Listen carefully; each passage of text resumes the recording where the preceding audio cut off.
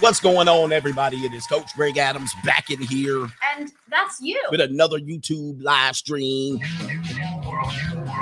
They tried to get me this week, huh? All right, let me move my chair over for some reason. My microphone needs to be over here. Over here. All right, we back in here. I'm feeling all right. I'll just say I'm feeling all right. And that's you. All right. Could be a little bit better. Could be 100%, but we still going to keep pushing. Keep on moving. Don't stop. No. Keep on moving. All right. Nothing going to stop me out here. Anyway. And that's you. They tried to get me, but I got money.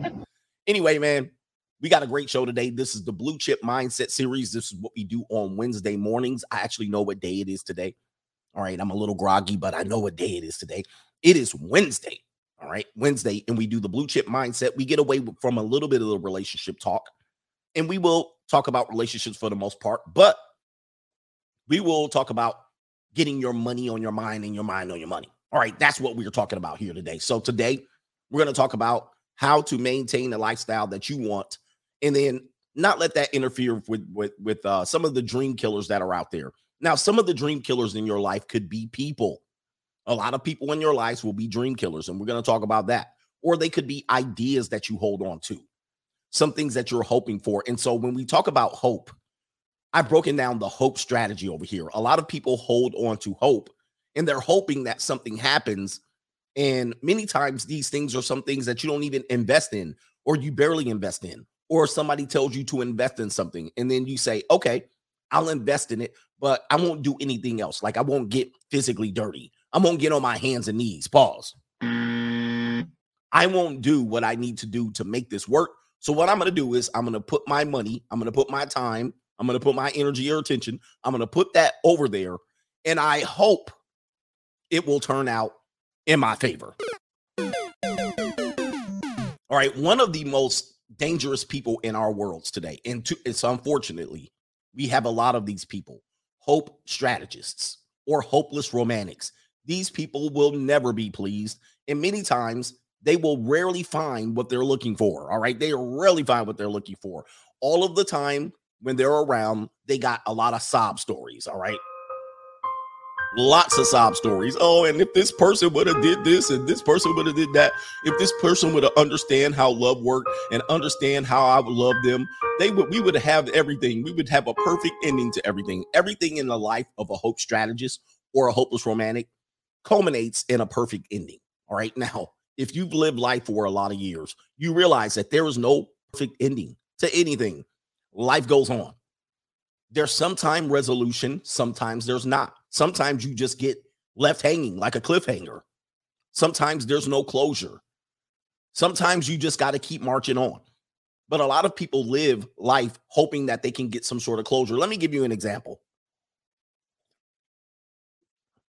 Like this happens typically when someone deletes somebody, right? There's a victim, they get deleted. They capture the person who did the deleting. And they put this person on trial. And they put this person on trial, and then they put them behind bars and put them behind a slammer. Now, the whole time, unfortunately, the victim's family is like, yo, why'd you do this? And they want to know directly from the person, why did you do this? Well, they believe that this information is going to provide them with closure, right? And I understand this is the human mindset. But what it often does is it reopens the wounds. It makes you ask more questions, right? So there's no closure because now you have more questions. You sit across from the person, why'd you do this? And then they give you some BS reason, and you're like, that's it? I've been hanging on to this for years for this BS excuse. And then now you got to ask them more questions. Do you trust them? And it oftentimes doesn't give you the closure that you need. Many people in relationships, and it ends. You don't really know why. Many times you won't even find out the real reason why until 5 years later, because everybody BS's the entire time. And then you'll find out, oh, they had an affair at work. And that's when they started acting funny. But you want to have closure, and you can't move on until you get some sort of closure. So you keep going back, trying to answer things instead of moving forward in life. You be like, hey, man, the hell with it. Que sera, sera, right? You'd be like, hey, it is what it is. It is what it is, bro. And so Instead of moving forward in life, you keep going backwards and backwards and backwards to try to solve the problem and get closure. Meanwhile, you didn't let 5, 10, 15 years go by and you haven't been able to move on. Sometimes it just ends. You don't get no answer. That's how life works. Believe me, I'm a JFK conspiracy theorist, right? I've never gotten closure. I never will either, right? So that's how I started on my Crimson Capsule journey, if you guys really want to know. And I always tell you guys I'm red-pilled about life, not just women. But this being red-pilled about life got me to be red-pilled about women, all right? So when it comes to this relationship things, it was an easy leap because I was already a conspiracy theorist. I was already asking questions like, grassy knoll, like fifth floor of the book depository. Hold on for a second. Or is it the 6th floor? I was already like, And so when you get into these questions, you're never going to get closure. I mean, you can come up with a theory and you can say, well, it points to this person, it points to that. But it's going to be the first question I'm going to go up and ask the Lord, right? After I get to the pearly gates. I was like, why do I like feet, Lord? And who did JFK? That's all I want to know. All right, that's what I want to know. Can I get the final answer? He'd be like, nope, get your ass downstairs. I'd be like, oh, Lord. Okay, I just want to know about the feet. Our feet out here? Are everybody walking around with Jesus sandals on? I'll take that. But don't let me go downstairs, right? He'd be like, damn. He'd be like, bye-bye.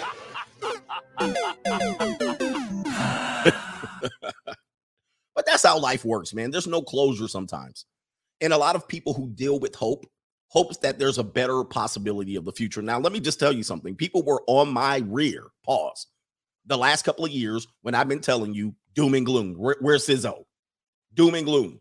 Everybody's been like, CGA is doom and gloom. All right, he never has anything positive to say. Well, I'm not doom and gloom. I'm sort of a realist, if you will.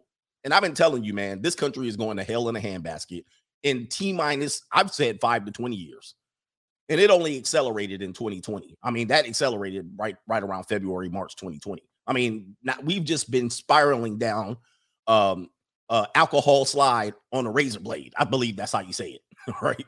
So it's been going down like crazy. And a lot of people have put their hope in things like cryptocurrency. So that was the one thing that a lot of people put their hope in. And as expected and as I anticipated on my side, I said, well, I don't want to put 100% of my hope in there. It's an avenue that people could have made some money if you took your money out.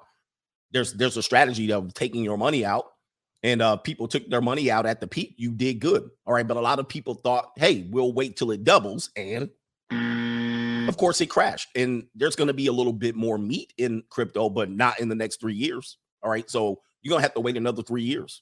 And it's still going to go down low. I mean, we're going to hit below 20,000 a day.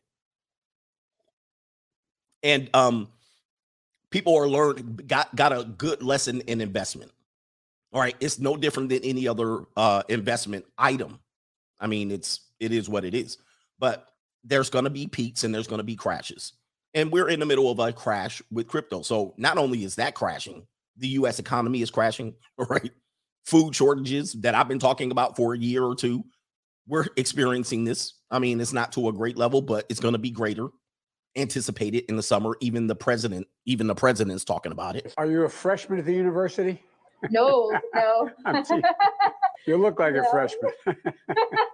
Yeah. And so even he's admitting that there's going to be some sort of shortages and whatnot. And these things are going to affect us for years. And people don't realize that. We're still being affected from 2020 shutdown. All right. This is still these are the effects of that.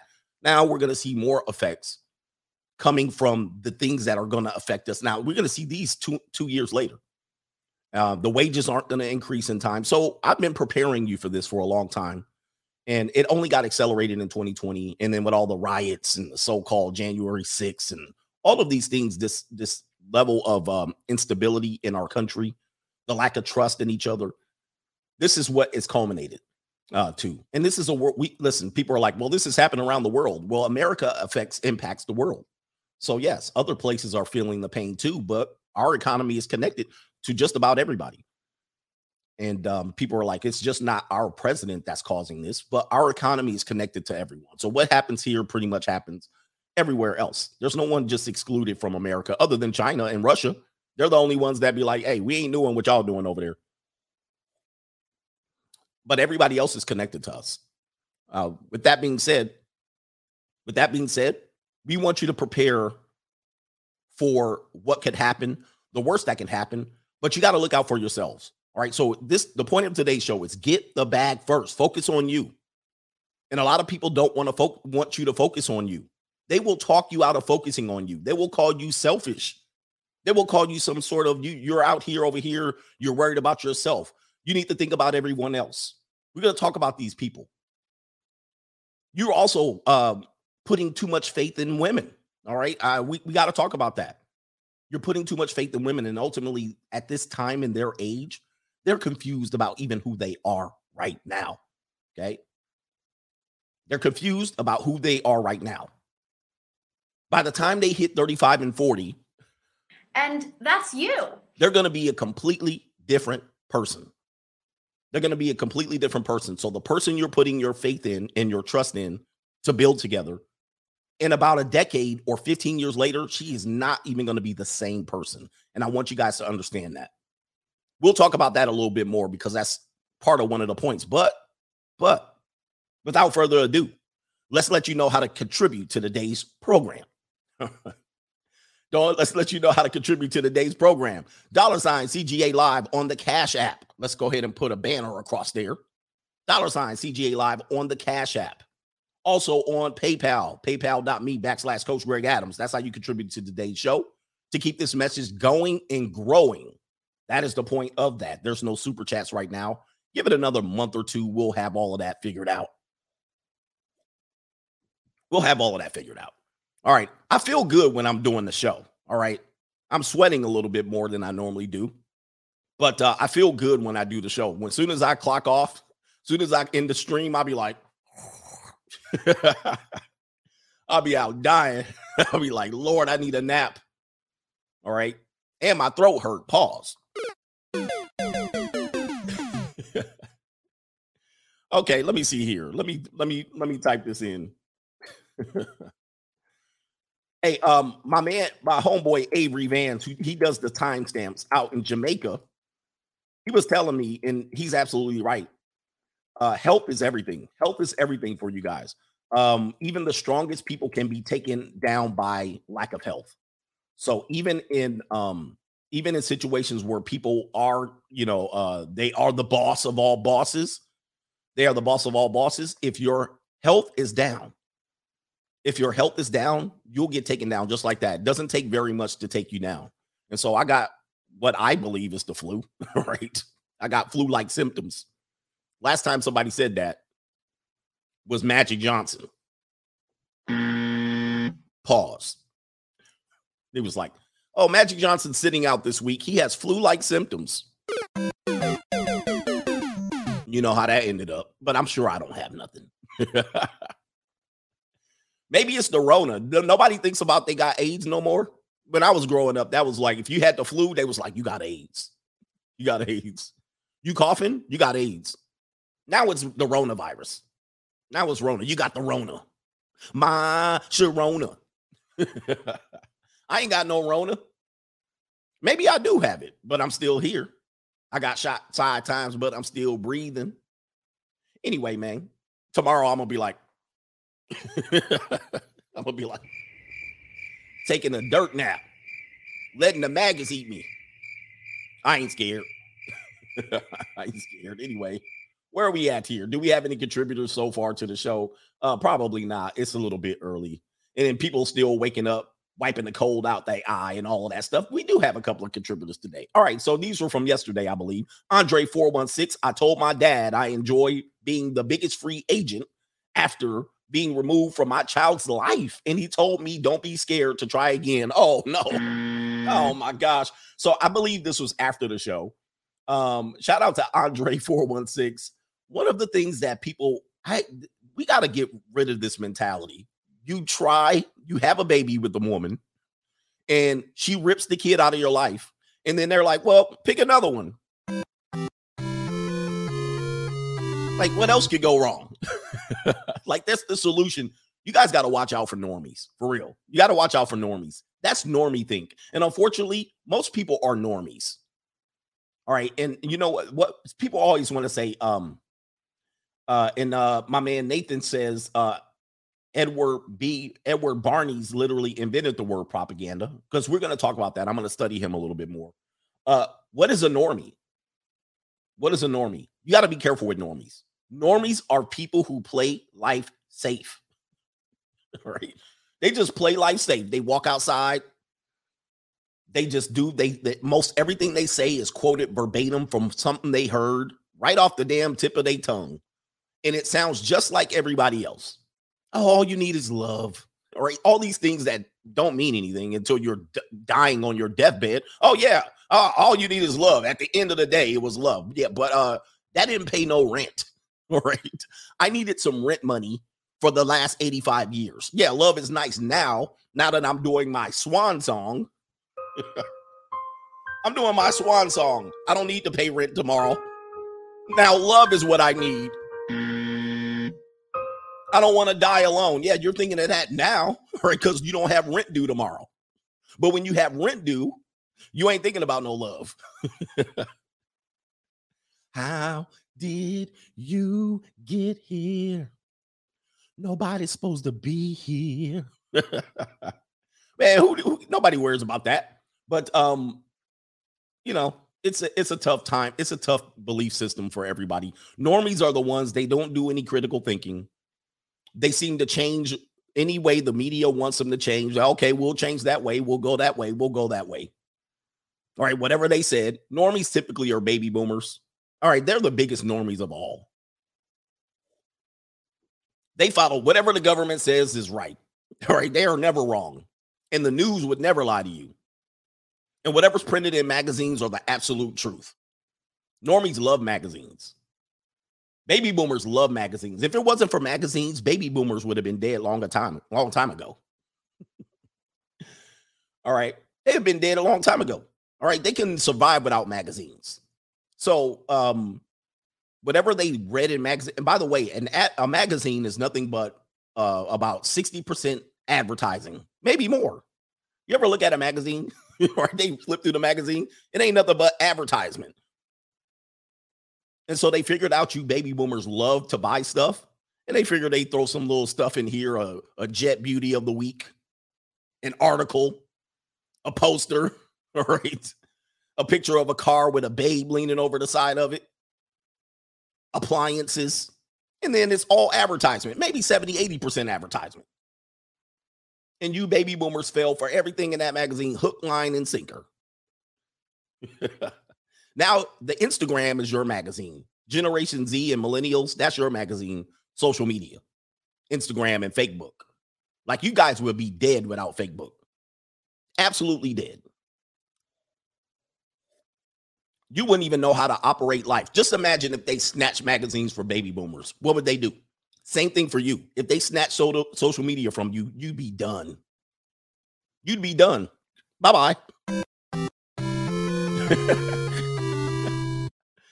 All right, man. We got, who is in here? Mr. Cruz is in the building. Mr. J. Cruz, damn coach, the more I see these stories popping up about female nature, the more turned off I get. I wanted to get married now. He says, now I don't even feel like dating anymore.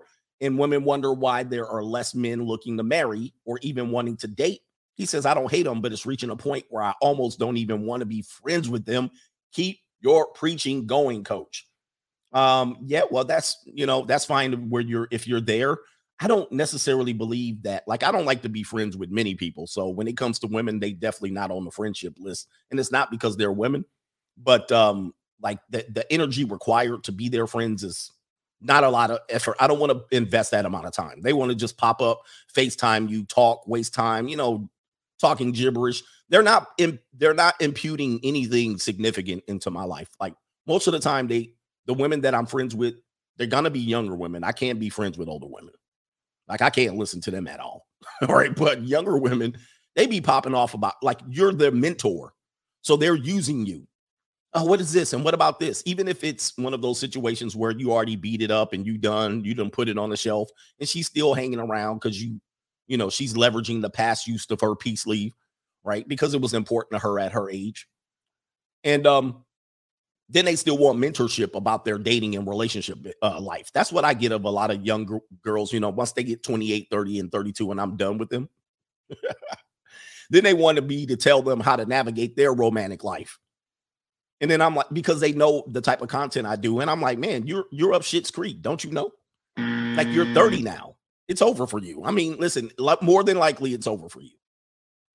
I know you're just like, well, not necessarily. More than likely, it's just about over. But I don't know what to tell you. All right, so we're going to come back to the PayPals. I'm going to have to do the Cash Apps and get into the show about the Dream Killers. Couple of Cash Apps here. Shout out to Leaf is in the building. Thank you, Leaf, for being here again. Boo says ninja. We gotta put. I wish I could. Would that clip get taken down if I make that a clip? Because nobody would know the context of it if I played the audio. Yeah, I don't think I could do it. But the clip is funny as hell. I mean, when she said it, it was funny. That was from the movie Rosewood. Ninja. Don't type it in the chat. You guys are going to get taken down. Do not do it. Do not type it in the chat. All right. So yeah, ninja. It was a ninja. All right. So shout out to Be Real Mahogany. Focused on my career. Got myself an F-150. So I could focus on my career. Free agent lifestyle forever. All right. Once you start living the free agent lifestyle, by the way, I'm the author of the book, Free Agent Lifestyle. You can pick it up on Amazon or on Audible. Once you start living the free agent lifestyle, it's basically going to give you a different perspective that most normies aren't going to be able to give you. All right. Shout out to Jacques Payne with the sponsorship. Man, he sponsored today's show for the brothers that were not able to today. Appreciate you. He says, feel better, coach. Thanks for all that you do. All right. I'm pushing through it. All right. Appreciate you for being here. And then Be Real Mahogany. Thank you, coach, for the inspiration, guidance, and teachings. That's what we do around here. That's what we do around here. Thank you, brothers, for the early contributions. All right, so anybody want to watch the movie Rosewood? We played the scene of where... All right, let's get into the show, man. Gosh darn. All right, so Dream Killers. Let's give you a couple of things here. The first Dream Killer that you need to watch out for, and most of these aren't people, but some of them are people, is looking for love first before improving yourself and dealing with temporary women. All right, so let me start about on the relationship tip, because this is what cripples men the most. Financially, it's going to be the most financially important thing that you're going to do is mate selection. All right, people are going to talk about planning for retirement, your 401k, investing in crypto, investing in real estate. A lot of men want to know this information. And even if you're very good at this information and you're bad at mate selection, all of that stuff about money and investments and all of that stuff will get wiped out immediately. As soon as you get a divorce, it's wiped out. All right. So even if you know that information and you're bad at women, you're going to get wiped out. Everybody understands that. So a lot of people want us to take the information that we're talking about. Why are we always talking about women? We have a collapsing economy. Well, it would be important for you to understand women, because as the economy's collapsing, you're going to be set up as a target. And all of a sudden, some women that were not giving you a chance are going to start giving you a chance. And if you're bad and not understanding what's happening, you're going to get finessed. This is what happens in bad economies during wartime, during collapses. All of a sudden, people want to be good. And a lot of times, people are going to start trying to be good, and you're going to get set up hook, line, and sinker.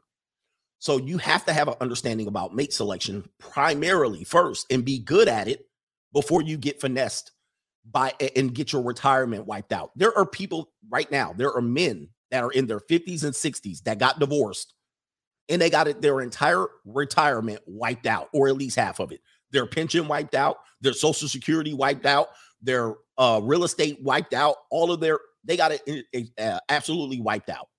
So yeah, you were good at saving money, but as soon as the divorce came around and you didn't honor the signs and you were sitting around playing the ring game and she got comfortable on you and she got bigger than the Goodyear blimp, guess what happened? Your good money skills went down the drain. Dad, what are you doing? Playing the ring game that he made, which is okay with me. Because he could definitely be fucking bitches right now. And he's playing a ring game in the kitchen. Leave my man. See, that man right there, even she knows this guy ain't got no I mean, this guy is useless, only that he provides me with the shelter. And he's gonna keep having to pay the bills. He could be out here with the junior college. She even acknowledges that. But I'm sitting here comfy and cozy on this couch, and he can't do nothing. He can't leave me right now. My daughter, his daughter's in college. He can't stop paying the bills, or we're going to call him a deadbeat. So he's in a no-win. He's done. He probably ain't getting no segs from her. He probably don't want no segs from her. But he can't do nothing. So he might be very good at putting money and socking it away in stock accounts and crypto. He can be good as he wants to be. But the minute she pulls the trigger, guess what? For you young guys, let's talk about temporary women. All right, temporary women. We have to talk about the relationships because a lot of times these people can be tremendous dream killers in your life. If you're under the age of 30, listen to me. Let's put it up. 32. If you're under the age of 32, every woman in your life is temporary. I want you to listen to this again. I'm saying this as a 46-year-old man. I'm an old man. At the age of 32, every woman in your life is like, these people are not going to be a part of your life forever. I know it's hard for you to believe because you got a good attachment to a woman or you want to fall in love and you think this person's going to be with you for the rest of your life. You might be able to get married before the age of 32. Statistically, this person's not going to be in part of your life by the time you hit 45, 50. All right. She's not going to be there. But let's just take it out of the context of a marriage and talk about the people that you get into short-term relationships. Short-term is anything under 2 years. You get into a short-term relationship with this person, odds are it's going to break up. 99% of relationships absolutely flounder. All right, 99%. People always say this is not true. I just say, look at your statistics. Look at your statistics alone. You've been in 30, 40, 50 relationships or 10 or 20, however many, and all of them have failed. You're sitting here single right now. All right, so you're batting 100. So 99% is giving you at least a 1% chance, and that's pretty crappy for most people. But under the age of 32, by the time you hit your 40s and 50s, you won't even remember these people's names, first or last. You'd be lucky, and this is if you're somewhat decent with women, right? Like you're not a player or a pimp. You're regularly just a guy. I mean, you're not an ugly guy. You just regularly deal with women. They come and go. Most of these people are absolutely temporary. You won't even remember them. I'm just asking you. I'm just telling you, old guys, chime in. Think about how many women. Okay, so say you're in your 40s. Think about some woman that you was involved with at 23. What's her first and last name?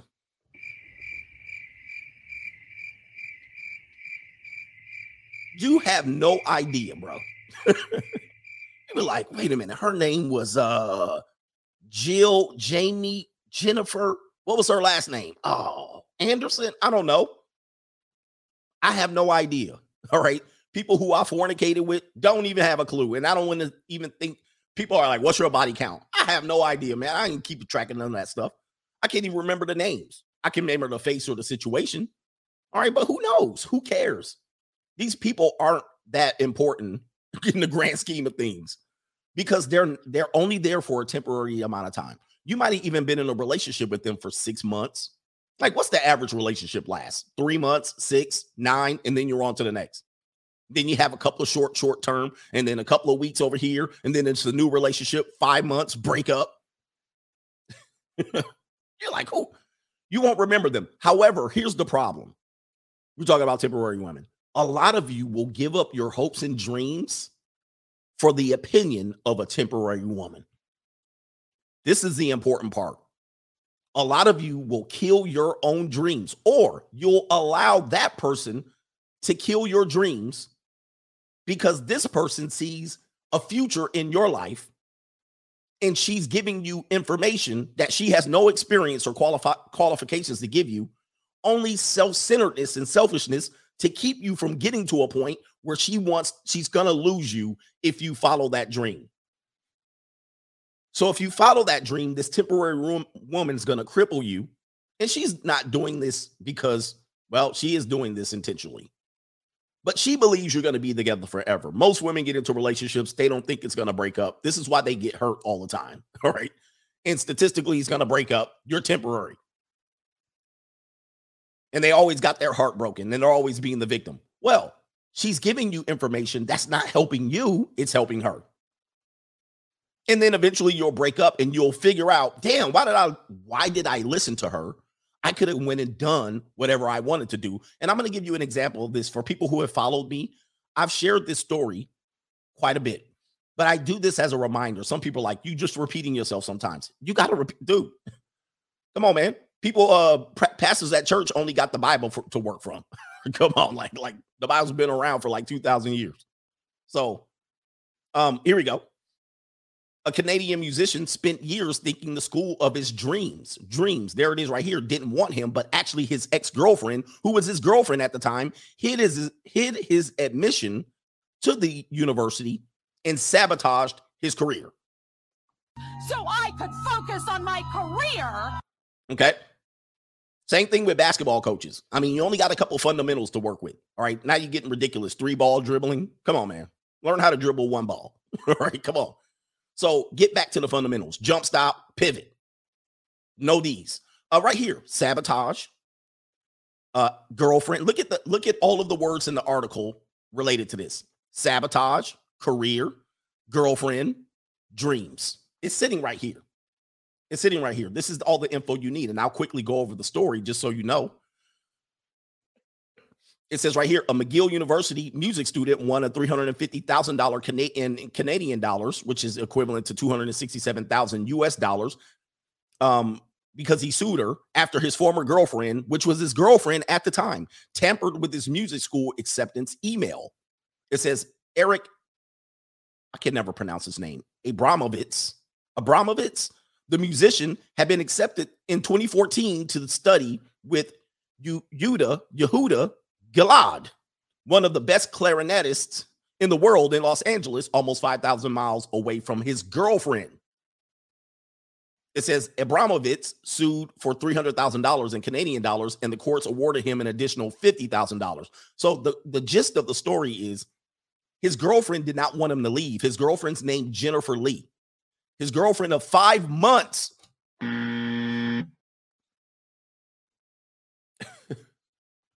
Hey, his girlfriend of 5 months. 5 months, gentlemen. 5 months. This is what I'm talking about. This is the stuff that I'm talking about. Temporary as hell. A 5-month girlfriend is barely a girlfriend. And because she's so selfish and self-centered, he's going to leave her. She sabotaged him. 5 freaking months. It says right here, emailed Colburn from Abramovitz's account rejecting the offer and deleted the admissions email. The Montreal Gazette reports that Lee was scared her relationship with Abramovitz would end if he moved 5,000 miles away from Los Angeles to Los Angeles. It says here, Lee then made an email account in Gilad's name, which is the instructor who was the world-class clarinetist, writing as Gilad. Lee said Abramovitz hadn't been accepted, but he would be able to study at USC. And Lee knew the tuition at USC was out of her boyfriend's price range. And this is Abramovitz right here. I hope I'm saying his name right. And Abramovitz believed it all, and he ultimately stayed at McGill for his bachelor's degree. 2 years later, the clarinetist learned what his ex-girlfriend did, because at this point, they already broken up. 5 months relationship, temporary. That's not a long relationship. Women are like, I was in a relationship. How long? 8 months? That ain't no damn relationship. It says right here, he learned what his ex-girlfriend did, and he sued her for $275,000 $267,000 for damages, including loss of reputation, loss of educational opportunity, and loss of 2 years of income potential. And then the Ontario Superior Court awarded him $350,000 in Canadian dollars, plus an additional $50,000.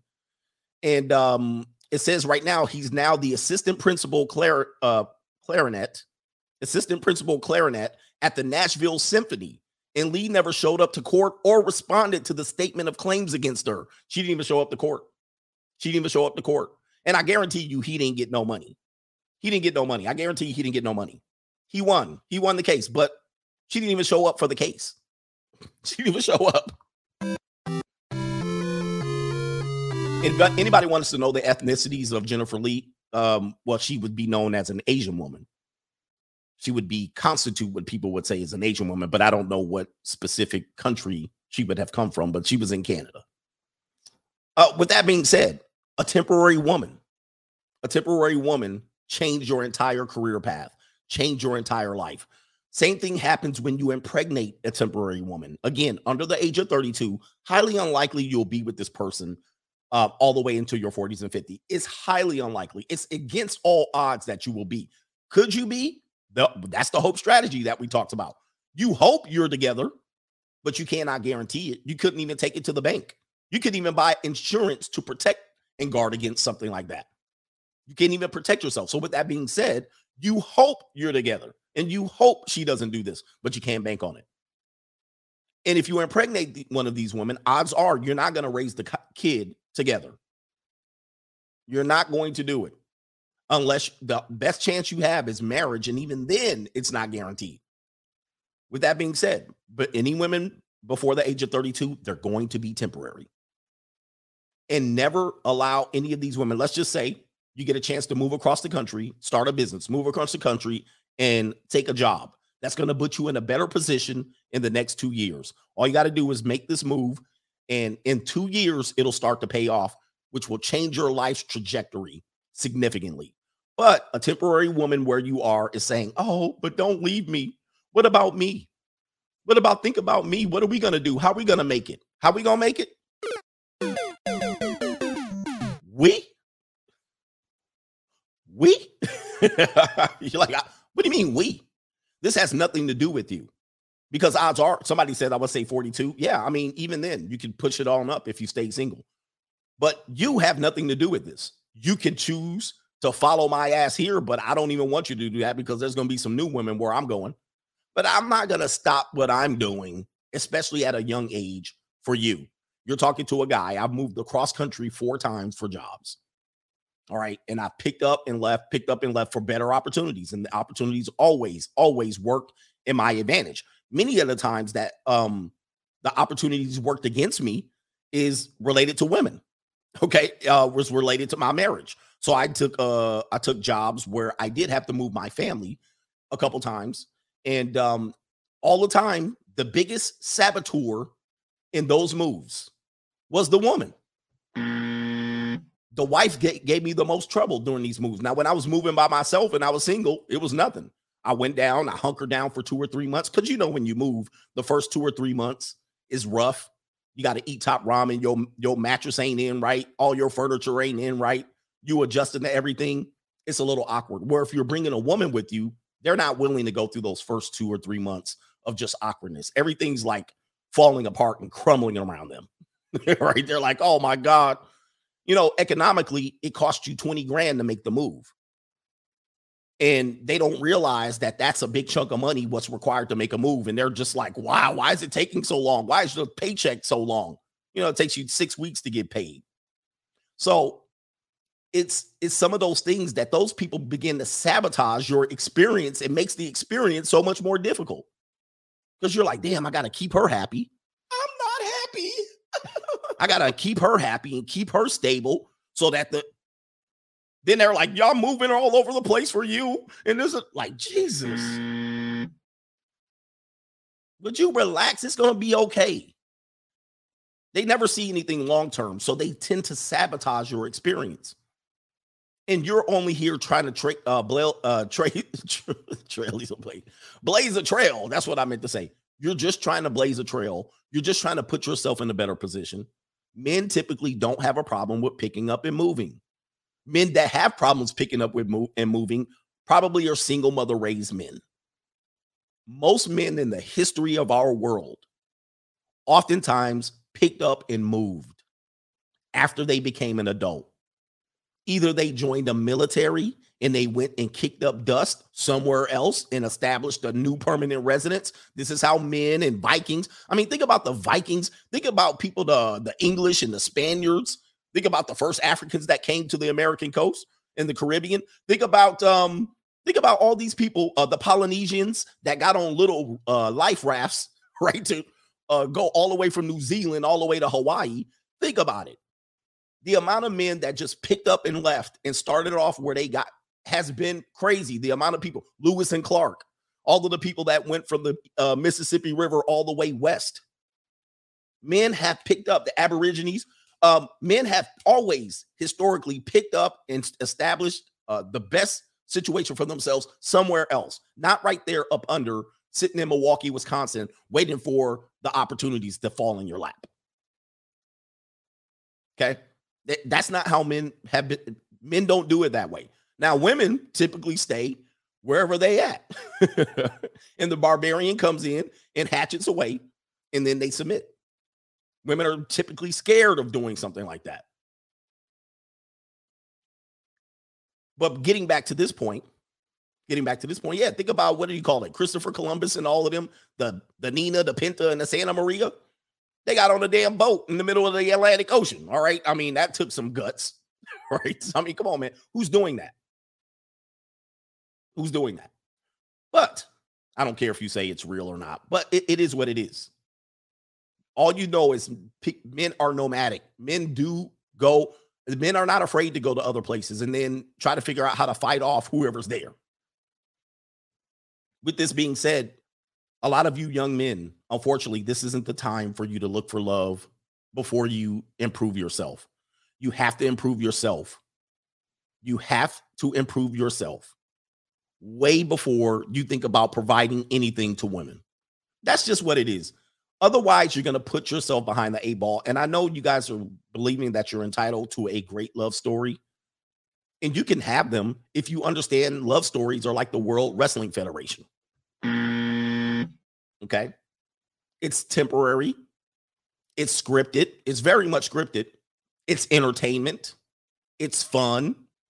But don't try this at home. Don't try this at home. It's a little bit dangerous because the love does run out. And then you're stuck in between, if you have kids and the love runs out, then you got to kind of front and fake it. You got to fake your way through it. Most people that are married today, they're faking their way through it. And that's just a part of it. But a lot of you guys think you're entitled to this. And I say you can create this. You can create this narrative if you'd like. The only time that this is pretty much, love is actually authentic is puppy love. That teenage love, a teenage love. That right there is the most authentic you're going to get. When you're 16 and she's 16 and you guys just can't stop touching each other. You can barely try to get a dip in, right? You'd be lucky to get a sniff, right? And you just around her. You just want to be around her. You got blue balls for days. You just hoping one day the atmosphere, the clouds gonna part. You just hope one day both of you are alone. I just want to be alone with you. You just think one of these days, my mama ain't gonna be here. My daddy ain't gonna be here. Her mama, her daddy ain't gonna be here. And y'all could just get at it. But it never happens. Y'all never alone. You be trying to take her to the park in the dark. Hey, let's go to the park and get on the swings. You be all on the damn park bench. Any damn thing. Somebody backseat of somebody Jeep. Anything. On a mattress in the back of the alley. Let's do it here. All right. You just like. So you just hoping that you can get a little bit of a stroke. And then by the time you set it up to get the stroke in, guess what happens? She be like, oh, I don't want to. I want it to be perfect. I want it to be rose petals, big old heart-shaped bed. What do you call it? Bubble bath. She wants it perfect. She don't want it back in no damn alley on the mattress. She'll let Tyrone hit it there, but she ain't letting you hit it there. So with that being said, the most authentic love you're going to feel is those years that you just want to be around her, but you're not really satisfying yourself like you would like. But past that, hell no. Past that, hell no. You might find a ride or die. But the whole point of this one is the dream killer is you approach love first and you're not complete as a man. Unfortunately, it doesn't work that way, guys. You can't be incomplete as a man and think women are going to love you. Every now and then you might find some homeless dude that got a ride or die chick and a dog, and you wonder how they surviving. And she just roaming the streets with the dog and he. It's mind-boggling. Yeah, there are some people like that. Not many women in today's modern dating are going to put up with that type of stuff. If you really wanted a chance, this is why we tell you to live the free agent lifestyle, because it doesn't exclude women, but what it does is it gives you leverage and options. And what you'll do is once you get to the point where you feel like you're complete as a person or you've built yourself, you'll look back and you'll go, I wouldn't even give these people the time of day. But you would have when you were incomplete. Okay, your dating standards when you're incomplete are significantly different than your dating standards when you're somewhat complete. And a lot of women don't understand that. So they'll tell you, no, I want to wait for you at the finish line. But when I get to the finish line and I won the race, you're in line with 80,000 women. So you think you qualify for me when I start winning, but you don't qualify when I'm starting to win. I'm one. All right. I don't have to settle for you. And so this is the problem that they don't understand. They want winners, but winners often have concubines and harems. Winners don't have to be monogamous. I don't have to follow the rules. I won. I don't have to commit to you because my commitment to you is based on you bringing me something. Well, the things that you're bringing me, I don't need, right? I've flown myself to Paris. I've done Greece. I've island hopped. I've done all of that. So let's take that point down. I know we don't really talk about women on money mindset, but I had to talk about that part of the dream killer. And before I continue the show, I meant to talk about this. Remember, I talked about the Skittles community is going to change the age of consent. Remember, I was talking about that. I did find something that somebody said I need to play that. Remember, I was talking about the Skittles community is going to change the age of consent and such because that's part of their culture. And I'm not saying something that's out of bounds. This is something that they fully admit to, especially on the male side. On the male side, is that in their community, young men, as they become to experience their choice, not their choice or whatever they want to say, how they become that, they typically don't have other young men around to participate in this lifestyle, and they will be involved with older men. And typically they will do this online or they'll walk on the street, and older men like that. It happens, right? So I think there was a movie, American Beauty. No, they didn't have that part in the scene. There was another movie that did have that kind of in the scene. But getting back to the point, there's an actor named Ezra Miller. There's a what do they call it, man, boy? There's an actor called Ezra Miller. And I believe he's in the movie The Flash, if I'm not mistaken. Is this true? He's in the movie The Flash. Now, yeah, he's in the movie The Flash. So what's happening now is he basically initiated a relationship with a young boy that they're saying he groomed him. He knew the boy. I think, let me go back down here and see where I can pull up the data. Oh, is this the article that I want to read from? I have two up here. Oh, here it is right here. And so it says here, he allegedly, I'll read it right here. It says, Miller was recently arrested twice in the space of only a month in Hawaii under charges of harassment and assault. A couple later filed a restraining order against the actor after reportedly threatening to burn and kill the pair. So he going crazy. Just recently, the parents of an 18-year-old Dakota Iron Eyes, I guess that's the boy's name, filed a complaint to the Standing Rock Sioux Tribal Court to accuse Miller of grooming their child. It says the two first met when Miller was 23 and Iron Eyes was only 12. again, so we're seeing a lot of these things getting passed by, and unfortunately, women are leading the parade. Oh, let them do it. Women taking their kids to watch these people do these things. Oh, what's the worst that can happen? All right. And then it goes here, and people are like, oh, I didn't really think that was going to happen. All right. This is why, I mean, you follow women on this. They were going to get you, they're going to get your ass in the pickle. All right. But it says right here, the first met, it says the two first met when Miller was 23 and Iron Eyes was only 12. And the parents claim the Hollywood star used, quote, violence, intimidation, the threat of violence, fear, paranoia, delusions, and drugs to hold sway over her. What is this, a female? What is going on here? Wait a minute. Let me read the article. Look, what is going on here? I want you to see the way they phrase this article. Here it is right here. The Flash's Ezra Miller reacts to allegations against them by posting memes.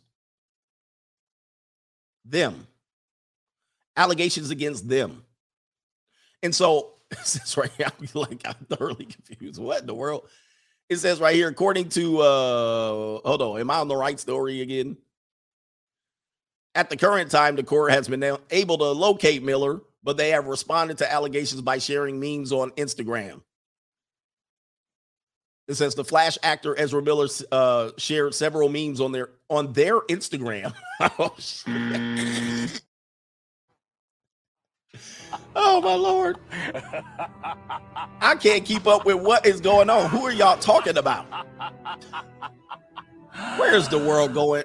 I can't even make sense of this article. Hold on. I'm not laughing at them. I'm just literally like, who are y'all talking about? Let me go down again. I'm trying to figure out who are we talking about. Okay, hold on for a second. The Flash actor Ezra Miller shared several memes on their Instagram story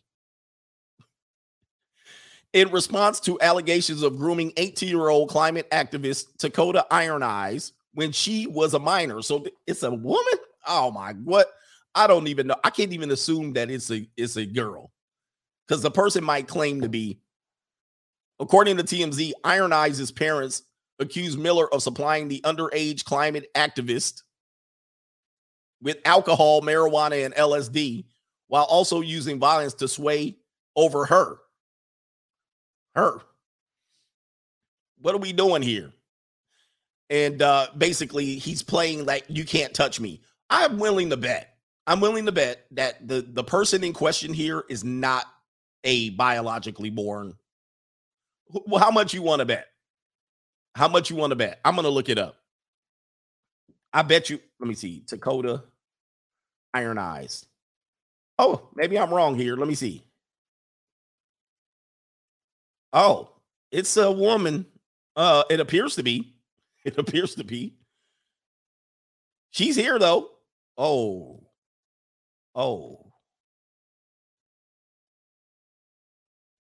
Whoa. Yeah, I don't know what's going on here. This is the person in question here. Oh, she's next to this one here. She's next to, what's this girl's name? She's this girl. How dare you?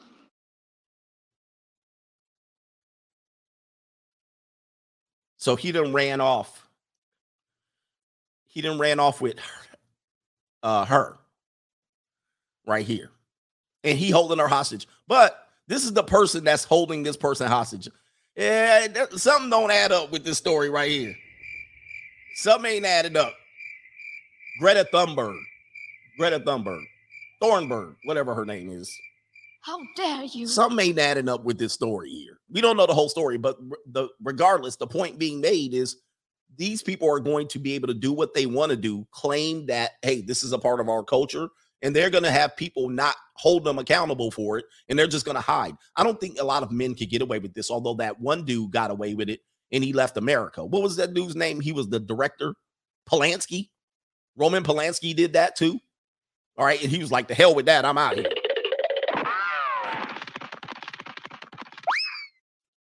So, yeah, I mean, it could be done, but I think what's going to happen is over time, within the next 10 to 20 years, I think, and this isn't something I want you guys to hold on to, I think the age of consent is going to be lowered. to navigate the lifestyle choices of people in that field. Now, I know you guys, some people are like, hell yeah. No, it ain't going to work how you think it's going to work. Right? It ain't going to work how you think it's going to work. So you guys got to be careful. It's a weird world we're going into. And based on Coach Adames' predictions, this is where we're going.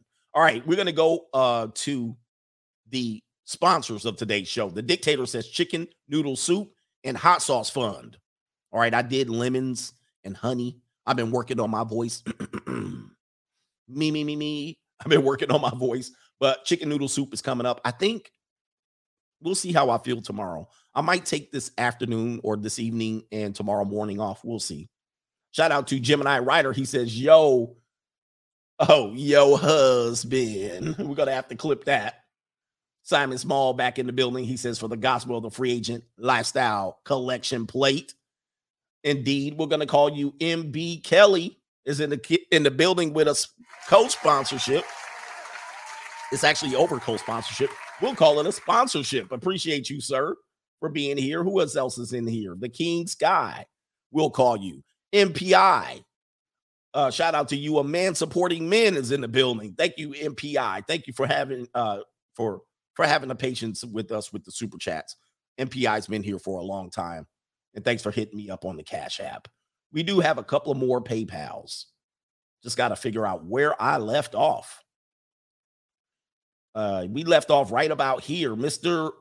Rice says, yesterday was my birthday. Went to the Yankee games, and it was full of the George W. Bush community junior college girls at the stadium. He was like, oh, boy. Yes, yes, Mr. Rice. Did you have Jasmine Rice? He probably was like, Lord, help me, Lord. Everybody's like, you pervs. Now, we ain't going for that over here. We ain't going for that. We already ruined that when y'all want to come over here and call us all kind of names. How you these girls are kids. No, they're not. We've already ruined all of this, but you can disagree if you want. All right. Attraction is attraction. And legal. All right. So anyway, shout out to Mr. Austin in the building. He says these females will learn the hard way that selling themselves and turning tricks is detrimental to their health. Yes, and absolutely the worst way. It's ultimately not worth it.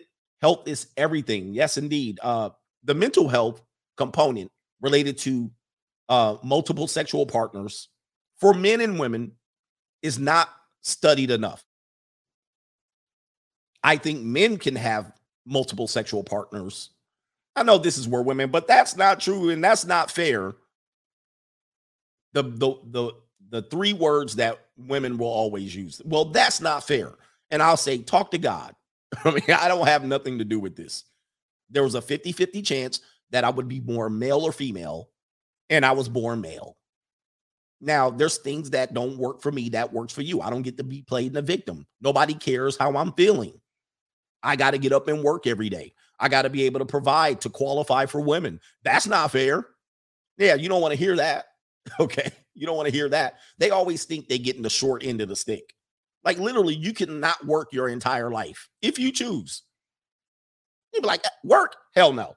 Why do I have to work? I am sexy. I am sexy. You literally can do that. Now, some women are like, well, I don't want to do that. I want my own money. And you want to be married? You're dumb. There's no such thing as your own money in a marriage. All right, you'll find that out during the divorce. Okay, but that's your money. When you marry, you co-mingle funds.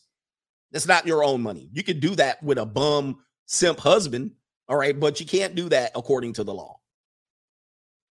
Just a reality check. But when it comes to multiple sexual partners, women can't handle it. They cannot come out unscathed. And there's data to back this up. There's going to be some damage there's going to be some damage, some leftover. There's going to be some leftover residue, mental residue that they're never going to overcome. That's going to be a traumatic experience, especially when they're selling themselves. These poor girls on Seeking Arrangements and OnlyFans. We're going to see, trust me, we're going to see in 20 years, the residual effect of this. this OnlyFans seeking and multiple sexual. We're going to see the residual effect of this. And it's going to cause a mental health crisis of epic proportions. Like we're already experiencing this now with millennials and Generation Z, older Generation Z women. They're already mentally health messed up. What was the one girl? Billie Eilish. Billie Eilish came out and said she'd been watching Prawn since she was 10 years old. And she says, I've been damaged from it. Let me pull up the article. Billie Eilish.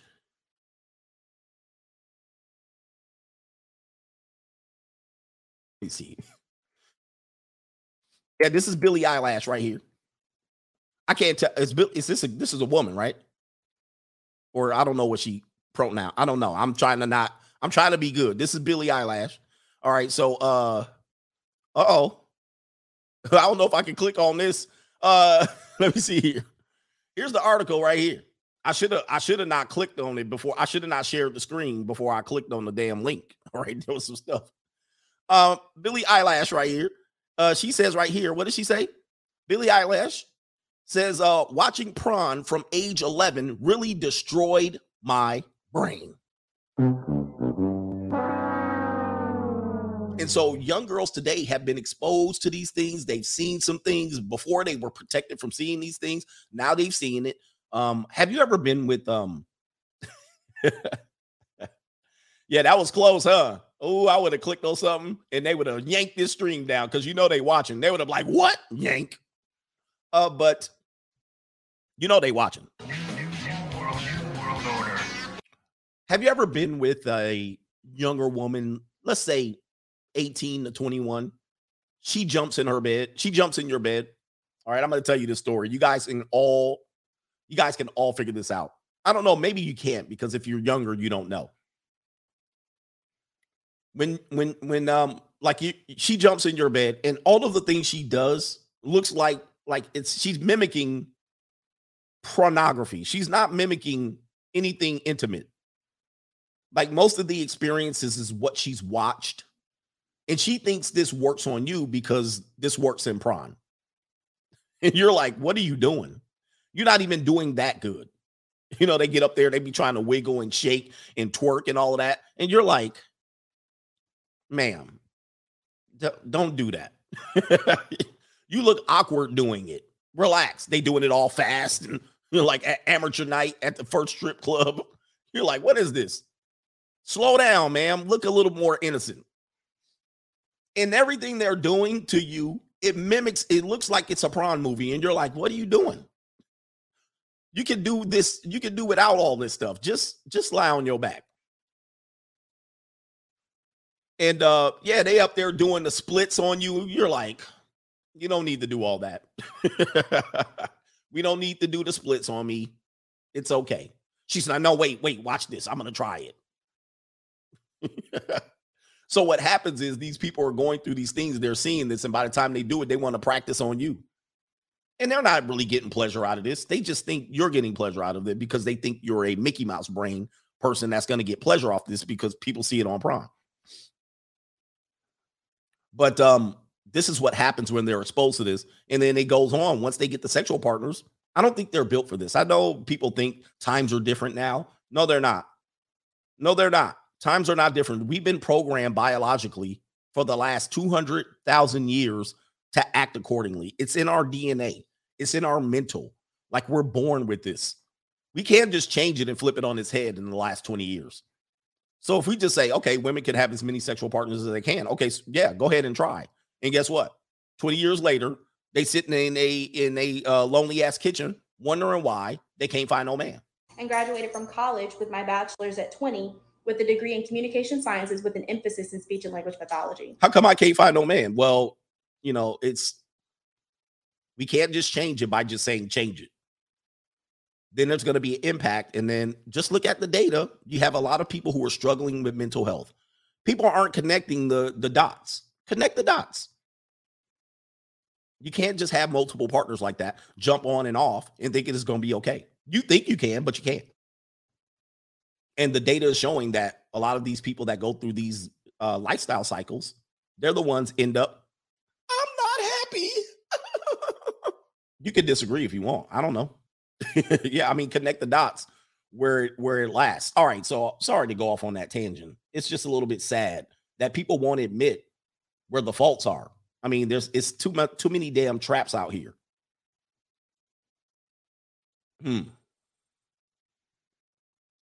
Yeah. So let me do a couple more PayPals before I got sidetracked. Sorry about that. YouTube super chat. It says life is like a sandwich. No matter how you flip it, the bread comes first. I like that. That's from my man SW. We're gonna call you Strife. We'll call it, I think you call it, what's your name? I can't remember. I'm not gonna give up your government name.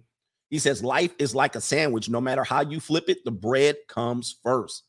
Men, I know it's unfair for you. I know you think modern women are crazy for asking you to have X, Y, and Z, but you gotta get your money first. They're somewhat right on it. The gentleman code, shout out to you for the brothers. He says, for the brother, we wish you. For the brother, we all wish we had. Keep up the great content.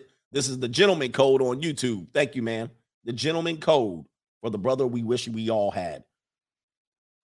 Yeah, man, I'm glad I'm able to say these things to you guys. I know it's not in private. You know, people come here and they want to wish and pray for my downfall and say that I'm wrong. Ladies and gentlemen, most women, you don't even know the truth around men. Men been lying to you since the beginning. And then when you find out they've been lying to you, you feel demoralized and depressed. And I'm a guy that's not lying to you. Men lie to you so they don't hurt your feelings. Men lie to you because if we tell you the truth, you're going to say this is some sort of misogyny, so we got to be quiet in public. Don't tell her. And so most of the time you walk off of every conversation thinking you won the argument or that you were right. Then you bully us into making you right. You can't say that to me, and this is this, and then you can call names. So most of the time you think you were told the truth from men. Most of the time they've been lying to your face. And I can say that with 100% correctness. Men been lying to you. Then when you find the one guy that doesn't want to lie to you, you think this guy's off of his rocker. You're like, what? What kind of man are you? And this dude telling you the honest to God truth, unfiltered, unabashed, unabbreviated. And guess what happens? You think that guy is the dishonest one. He was the honest one. He was the one you should have listened to. Last one from Joey. Joey ST or Joey Street. Shout out to you. Coach, one thing I've learned about chess is you may see a checkmate threat, one move, and forget about it, or get overly confident and get wrecked by the same thing a couple of moves later. Stay diligent with your philosophy, gentlemen, and solidify your code on the daily. Thank you for these streams, Coach. Thank you, sir. I'm going to call you Joey Street, I believe it is, or Joey Saint. I'm not sure what it is, but I've seen your name before. Let me get back to the show before we get really, really off track. Dream killer number 5 was looking for love first, then try to improve yourself. That's a dream killer. That's going to lead to a lot of disappointment. And putting your faith in the temporary women. Any woman under the age of 32 is absolutely temporary most times, all right? At best, you're going to get 2 years out of her. But if you add that up between the ages of 16 and 32, that's 16 years. That person was around at best for 2 years. That's short term. Do not put your life, don't put your eggs in her life basket. She's not going to be around. You can discard her. You can leave her behind. If she catches up to your ass, let her catch up.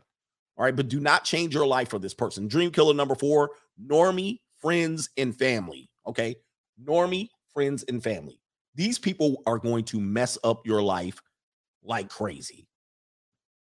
And the one phrase that they're going to say, especially family, is family is everything, blood over money, or whatever the hell they're going to say. Some of these little phrases that are going to make you not follow your passions. All right. So a lot of you guys love family. You love family reunions, right? You love hanging out with your family and going to the park picnic. But many times your family are just a bunch of normies. that never really did anything significantly that had a lot of risk. If you wanted to be something like, you know, get the bag, be an entrepreneur, most of the time you understand it's going to take risk. Like what I do is a risk, and it's a risk to my normie family. My normie family might have a few people, a few men that might agree with me on these things, and they'll agree in silence and from a distance. They'll never be like, hey, man, look at Coach Greg Adams, man. He's a part of my family. No, probably none of my family members would go off and be like, yeah, he's my guy, right? But I take a risk. I mean, even my immediate family be still looking at me like, And then they see me winning. And they never get on board and be like, hey, let's push you closer to your goals. Let me get on board and let me help you. Nope, they just sit here and watch you like this. Hey, hold on for a second. Let me see here. Let's see here. Where's Martin Luther? They be looking at me like this. And so what has to happen is, so I'm taking a risk. I'm actually doing a lot of work, and I'm doing something that is outside of the norm of earning money. It's outside of the norm of, you know, get a job 9 to 5 and do this for 40 years. And then you're ready to die at age 36. So they're looking at you, but they're never really on board. This go for anything. You're making money, you're doing something, but they're never really like, hey, let's make this part of a family business, or we'll help you. And with that being said, is they don't know how to quite navigate this, and neither are they willing to learn. They're not willing to learn because they don't think outside of the box. They're afraid of taking risks. They rather just have family. And what I understand about family is this. Family is cool, but family is great temporarily. They're great from a distance. They're not always good when you're there. Say, for instance, you have a big family and you're all there and you have all of the normal family dust up, the little ignorant stuff, the fights, the family cliques, and all of that stuff, where you look forward to a family event, but there's nothing but drama. There's nothing but drama. You're sitting there like, oh, blood is thicker than water. Yeah, that's what I was thinking of. Mike Hawk is in the building. There's jealousy, there's content, there's people trying to sabotage other family members, fights, you know, there's ignorant things that last for, especially with female family members. These things could last for decades. And you find out that this group of family members don't like this group of family members, right? But you've given up all of your hopes and dreams to stay around stuff like this instead of leave, because you think that this is more important than anything. Well, how does that even work? Most of these people haven't done any of the ideas that you think you're going to do. And once you say you're going to go off and try it, first thing they're going to do is kill it. No, man, kill all that noise. What about us? What about family? They want you to stay plugged in with them. It's more comfortable. They don't understand what it's going to take to start something like start your own business or start your own landscaping business or learn how to paint walls, or they don't have a clue. They've always worked at their little job and came home at 5 o'clock, grabbed a beer, sat in their recliner, and watched the damn football game. That's all they know. And they're not going to support you in this. So you're going to start selling Herbalife. You're going to start selling real estate. You're going to start selling insurance. Guess who's not going to buy? Your family. The only time your family might buy is if you're Mormon or you Middle Eastern or something like that. Other than that, white, Hispanic, Latina, maybe Asian, I would assume. Other than that, they ain't going to buy. They ain't buying none of your little multi-level marketing bullshit. They're not buying your loose salesman job. Hey, I sell shoes and suits over here. Why don't y'all come? And then you hand all your cards out. You hand your little cards out that are magnets on refrigerator. Why don't you come buy your shoes and suits over here? They will send not one person over there to sell shoes or buy shoes. Matter of fact, what you're going to find out is that when you give them your information and you sell suits over here, they'll buy 3 suits from somebody else. Oh, man, I forgot you were selling suits.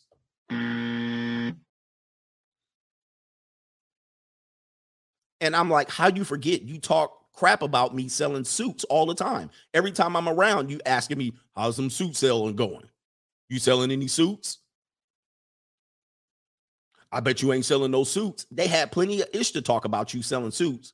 But now you selling suits over here. They won't even buy the suits from you. They buy the suits from somebody else. And then, oh, man, I forgot, Sean. I forgot you were selling shoes, son. Next time, Sean, I'm going to buy some shoes from you, Sean. You like, bruh, I was waiting, man. I needed this. So what you're going to find is your family is not going to support you at first. They're going to wait till you become very, very big, and then they'll throw the support from you. And then by that point, it's meaningless. It's absolutely meaningless. It doesn't mean anything because now you don't need them anymore. And now you're looking at them like, okay, now you want to get on. This is what family members do. Unfortunately, not all of them, but the vast majority of them do because they're normies. They don't think outside the box. And you can't blame them for it because you would probably be doing the same thing if you were plugged in a normie. You'd be like, oh, I ain't going to buy no insurance from them. Yeah, this is just how it works when you're plugged in. If you don't have any experience being an entrepreneur or understanding how commission works in sales, you just don't understand, right? You selling cars, they don't buy a car from you. You sell real estate, they don't use you as an agent. You're like, even when they could have used you for free and they was going to buy a house, you'd be like, dude, I'm free to you. You're the buyer's agent. Everything I do is absolutely free. You don't have to pay me a dime. Just use me. They won't use you. You're like, wow. But when you make it big, then they want to call back. Hey, man, why don't you help me with this? And I see you doing that. Same thing with friends. Normie friends are dangerous. If you do move away, they'll say, man, you going to leave me in our friendship? Yes, I am. All right. But they think that your friendship is going to last forever. I'm going to ask you guys. Or, yeah, they want discounts. That's the other thing about the family. They want discounts and they want it for free. Hey, man, hook me up. That's a low life. All right, you should be putting in more, or you charging way more than I could get. I could get it cheaper over here. Yeah, but I'm family, right? Blood is thicker than water. Blood is thicker than money. Why would you complain about the prices? But they'll complain about the prices. Man, I'll just go over here and get it for cheaper. All right, again, this is the people who you're hinging your future on. This type of mindset.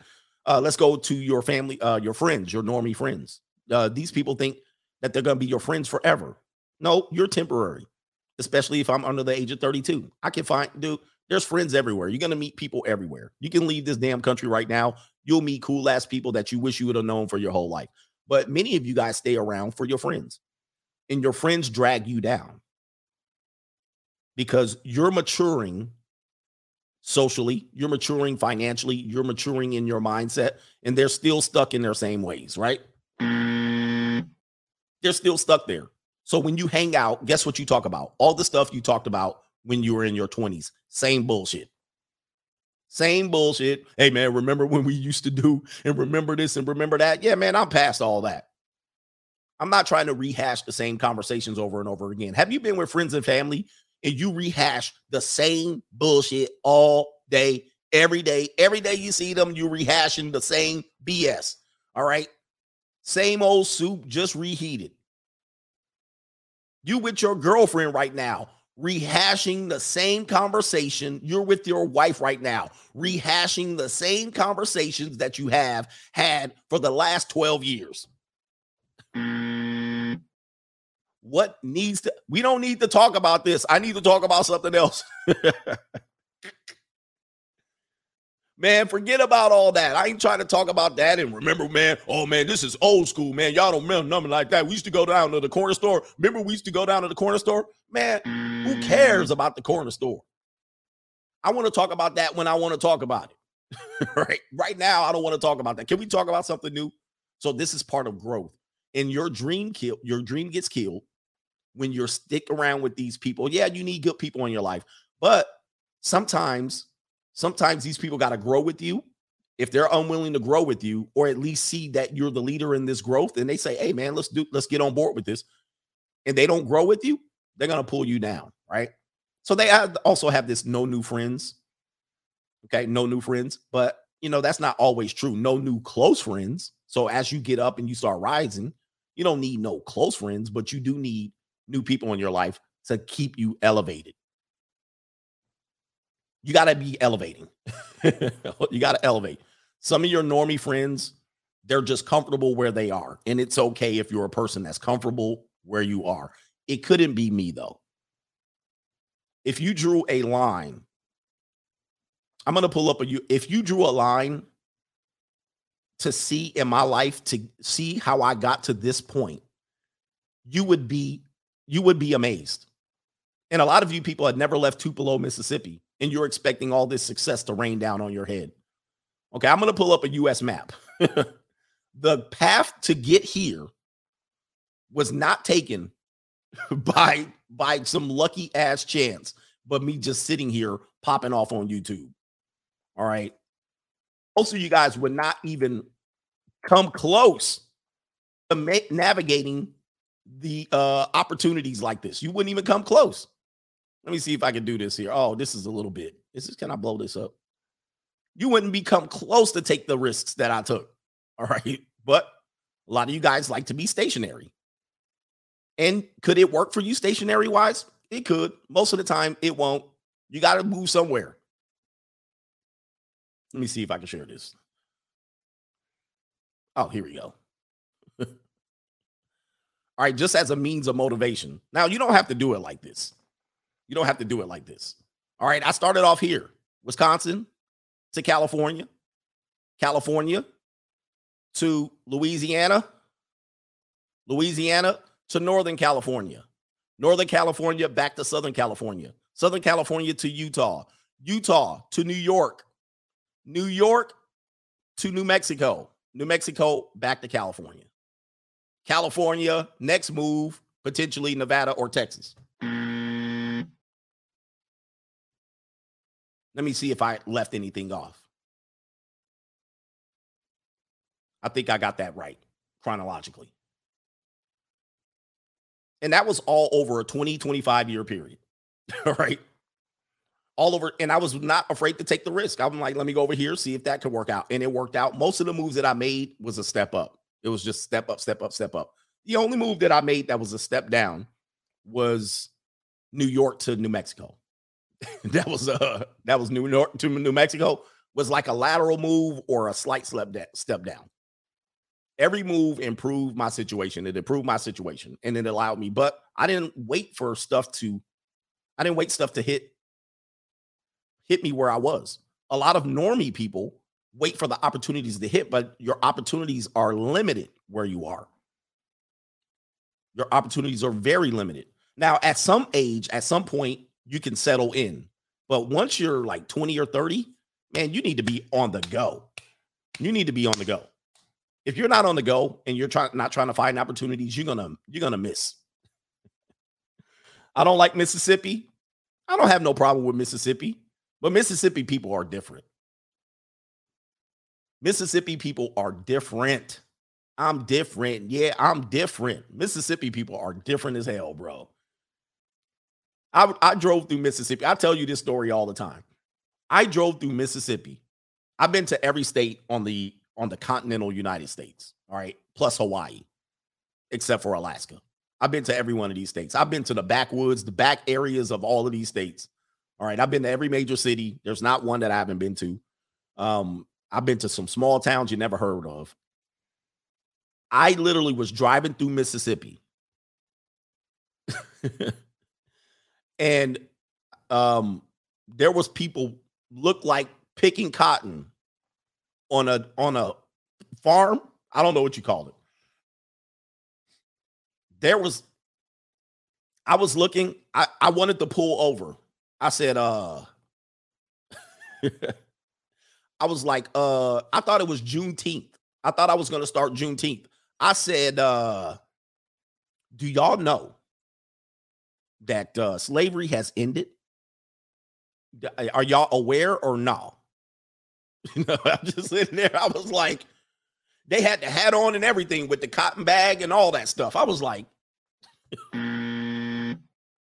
somebody said, don't pull over.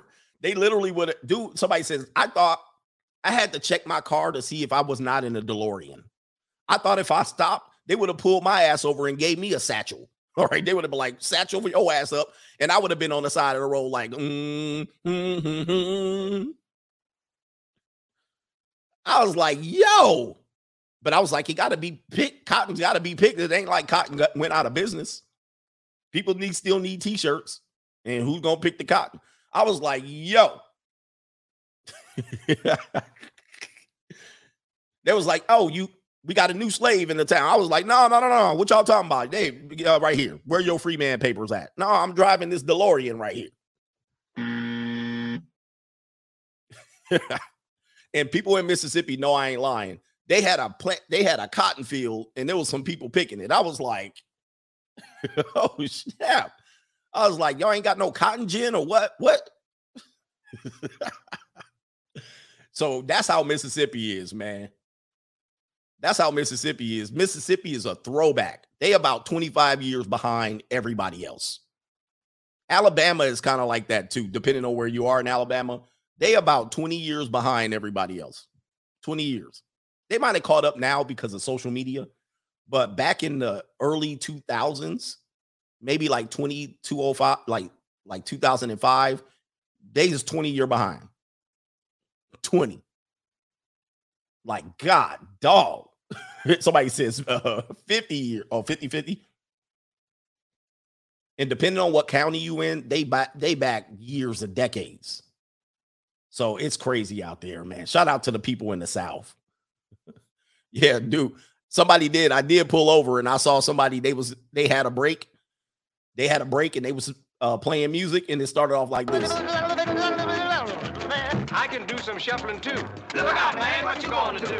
Look out, boys. It's coming through. Yeah, man. Yeah, man.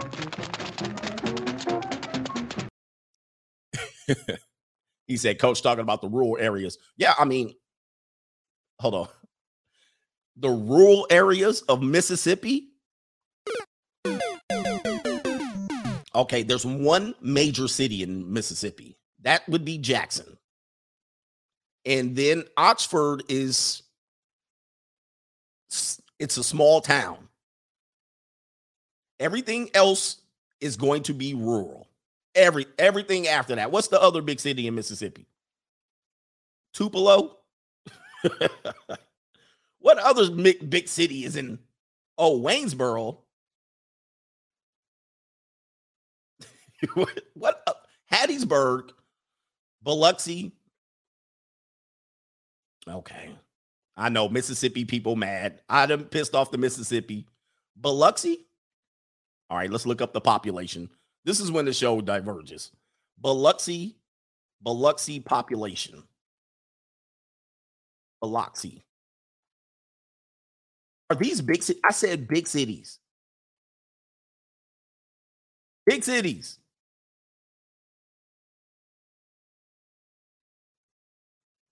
Okay, the population in Biloxi, Mississippi is 46,680. There's neighborhoods. There's neighborhoods in New York that there's 46,000 people in housing projects in New York City. There's 46,000 people in school districts. I know people are there, but that's not a big city.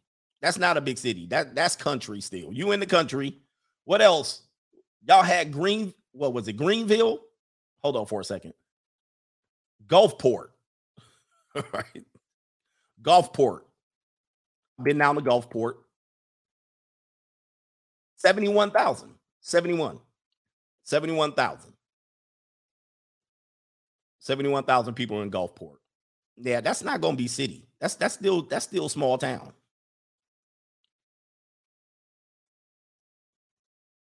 So, Greenville.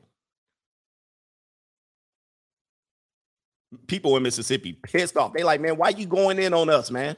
Greenville, Mississippi. That's one of them cities you get pulled over by the police and he come out in the heat of the night. He come out looking like old ass sheriff.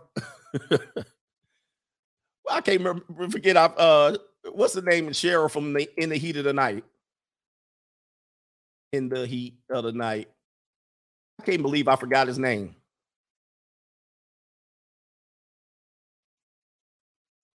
Sheriff Gillespie. Yeah. Roscoe Pico train pull over. You pull your ass over with the big ass hat. Sheriff Gillespie, get out the car. Where you going, boy? He come out with the boots on, the big ass belt with the belt buckle. He come out spitting tobacco.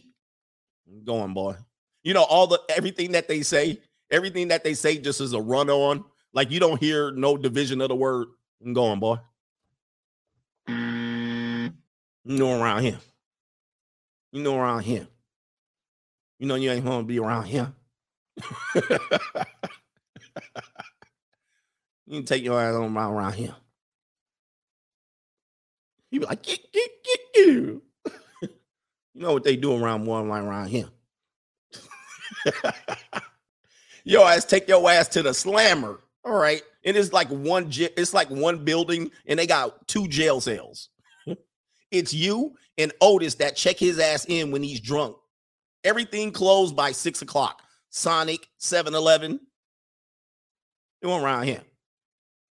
Look at these boys around here. What you out here doing around here at this time of night around here? All right, no street lights or nothing. It's just be crickets outside. People out here sweating. You like, yeah, you know around here. You know, you take them boys around here, around this alley, boy. You know, be speeding. You might be in a hurry around here. You going to jail. Life. What you mean life? 7-Eleven, we close at 6. In the heat of the night. Shout out to Mississippi. I know Mississippi people, man. They're like, man, why you going in on us? I can do some shuffling too. Look out, man, what you going to do? Look out, boys, it's coming through. Yeah, man, yeah, man.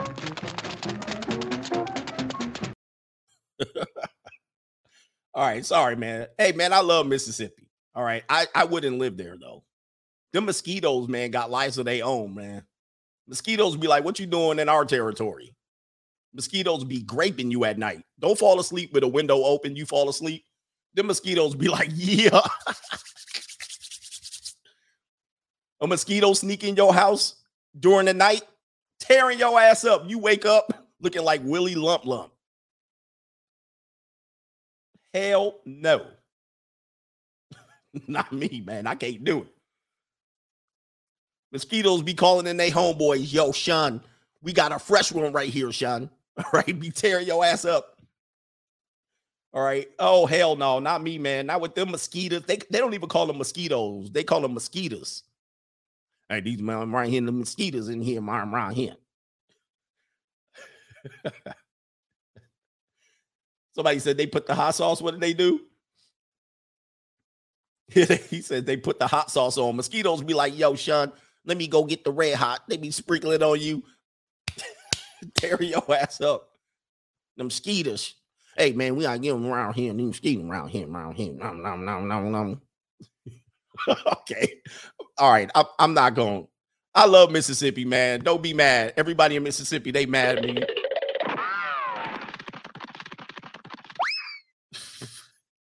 All right. Shout out to the Cash App people. Oh, it's all love. It's all love. Dadgum. Them dadgum mosquitoes.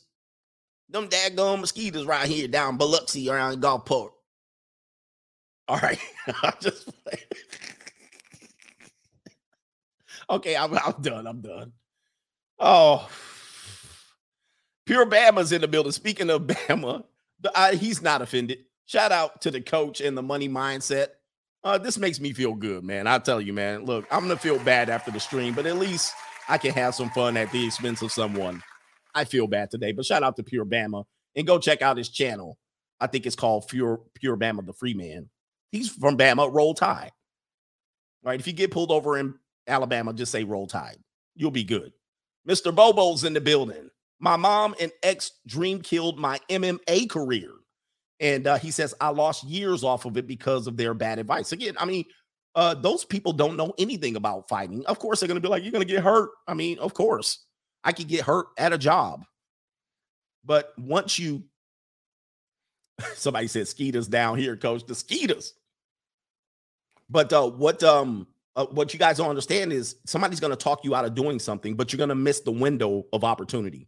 You're going to miss the window of opportunity. And then once that's over, Now you sitting there looking at what the remains of is your dream is your mom and your girlfriend. Oh, hell no. Hell no. And this is what I want to talk about. Shout out to Sun Lee. Rising relatives and family different though. Yeah, relatives and family are different. I think that's what you said there. It got cut off. Let me see if I got these guys over on PayPal. Here we go. This is from JN. We're going to call you JN the second. Coach is speaking facts. My ex-wife tried to block my acting career by pushing her daughter in front. Now, 10 years later, I am in LA and appearing on many network shows, viral videos, and winning awards. The ex remarried and divorced again for the third time. Free agent lifestyles for life, gents. Yeah, man, that's crazy. And you're lucky. One of the best things that happened to me was my divorce in my mid-30s. Because if it would have happened in my mid-40s, I would probably not have recovered, right? But one of the things that got me off the hook was that. It was the people think that was the thing that hurt me. It didn't hurt me at all. The trial was horrible. All right. But the breakup is absolutely, I was like, good. That had nothing to do with me, being bitter and hurt towards marriage. I mean, the idea of marriage is what I learned was absolute garbage. All right. And I learned that going through a divorce. I was like, oh my God, this is terrible. I mean, you got to go through all of this to break off a marriage. I was like, I ain't never doing that again. It wasn't the whole heartbreak part of it. It was the whole legal part of it. I was like, this is despicable and it's disgusting. But the best thing that happened to me and what happened to you is you got time to recover. And luckily you had time to recover. Most men don't. Mr. Cook, T. Cook says, I'm leaving my dead-end job and moving to South America next month as I pursue a new career. So I could focus on my career. I told the straggles at work that I'm leaving and got all kinds of hate. I could tell they'd never seen a free agent before. God help the community. I mean, look, just think of a plantation mindset. That one slave that says, I'm out of here, man. I'm running. Toby, be free. Okay? Toby, be free. Now, what typically happened when Toby said he was going to be free? Nobody believed him. They said, what you going to do when you get there? Right? What you going to do? Toby said, I'm going to run. I'm running through Greenville. I'm out. Even when they chopped off his foot, he was like, I'm still going to be free. And it was like, you dumbass. Remember the whole thing. Toby, be free. Now, they don't have an idea what it's like to be free. They don't know. And what they're harping on to you is you ain't going to make it. Sure, I could possibly not make it, but I possibly could. But if I stay my ass here, I know I'm never going to make it. I'm going to be just like you. So in their mind, they're talking you out of making it potentially. But it's better to learn the hard way and not make it than to not even try. And most people don't know how to try. So when you say you're going to go free and do something that's outside of the box, the normie lifestyle, they just come and do their call center job and go home and live the same life on repeat like Groundhog Day. They have no idea of what it takes to make it. So they'll talk you out of it. Why don't you stay here with us slaves? No, I ain't going to stay here with y'all slaves. Look at y'all. Y'all dead on the inside. Toby, be free. I mean, you have to chop my foot off and I'm going to still be dragging that foot. I'm going to be free. And your girlfriends are going to do this. Your family's going to do this. Your mom's going to do this. Your wife's going to do this. All of these people, your friends, they're going to not want you to be free. A couple more. Mr. Harold L., we'll call you. It feels like some sort of betrayal when you start a project, venture, or entrepreneurship with the lack of belief and support. It's okay to be alone. A man's path to freedom is lonely at times. Keep going. Yeah, if you're a guy, I often think of this because men say this, oh, I'm going to be alone. And what about love? Man, that stuff, I can buy that, right? I know I can buy it now. But this, I walk this path alone. It's a lonely mission. It's not going to be filled with good times and all of this stuff and smoking weed on a porch stoop.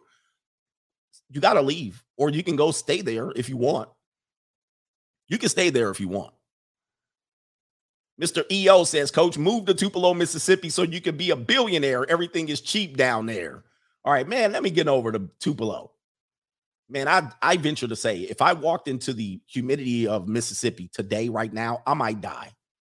I might pass the hell out.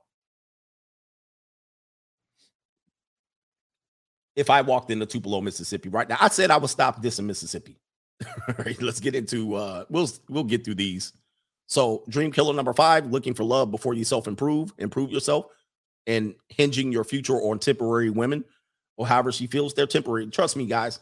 The older you get, the least likely you'll remember many of these people that you've been with. You'd be like, oh yeah, I kind of remember you. And you've been with her intimately. You're like, Normie friends and family. Number 3 is going to be survivor's guilt. Oh, this is a big one. This will allow people, this one right here will make people not pursue their bag, not pursue money. Because what's going to happen is you're going to start to be successful and you're going to feel sad. And then you're going to go right back to the people who are still stuck. And they're still stuck in their ways mentally. And you don't want to do that. You don't want to be the dude coming in the new Porsche, parking your car at the family reunion. First of all, somebody not in your family that's at that family reunion is going to throw a brick into the window. Okay, they're going to throw a brick into the window. Or you're going to feel like, oh, I got to bring my family up. And so you get you a nice, huge place and you start throwing parties and events there. Everything's held right there at your property. Well, you're going to feel like these people are warranted to move up into the lifestyle that you've attained. And then ultimately these people are going to stab you in the back. And it may not be your close relatives. It may not be your close relatives. What's going to happen is one of your cousin's boyfriends, one of your daughter's boyfriends, one of your aunt's step dummies. They're going to have a group of nefarious friends that when you invite them to the thing, they're going to come in looking at your ish. They're not really family, but your family brought in the thugs. And it's all it takes is 1 or 2 people in the background looking like a hater the whole time. Now, they're not really connected to you family-wise, but it was because of your family that they brought these people in. Somebody said your exes too. This is why you can't let your ex-wife into your house, because they come in looking at all your shit. Ready to hate, ready to go to court and say he got this and got that. So you're chilling. You think you throwing a good family vibe, and your daughter's boyfriend or your cousin's boyfriend, your nephew's homeboy comes over to the event, and they out there taking note of all the stuff you have. Putting Tim's all over your furniture, smoking cigarette and dropping the ashes on your carpet. They spilling drinks on your carpet. Hey man, he said, don't rub that out. You got to blot that. What was that movie? American Gangster, where Denzel was like, you got to blot that. Remember? I think that's the line. So they come over, ruin your stuff, loud all up in your neighborhood, acting the fool, tearing up your stuff, not really caring for it. Did this happen to Sean Taylor, the football player? And then what's going to happen is they end up finding out you go on vacation, your house ain't being watched, and then they come rob you blind. It's not necessarily your family that set you up, but many times all it took was one leak to your family to set you up.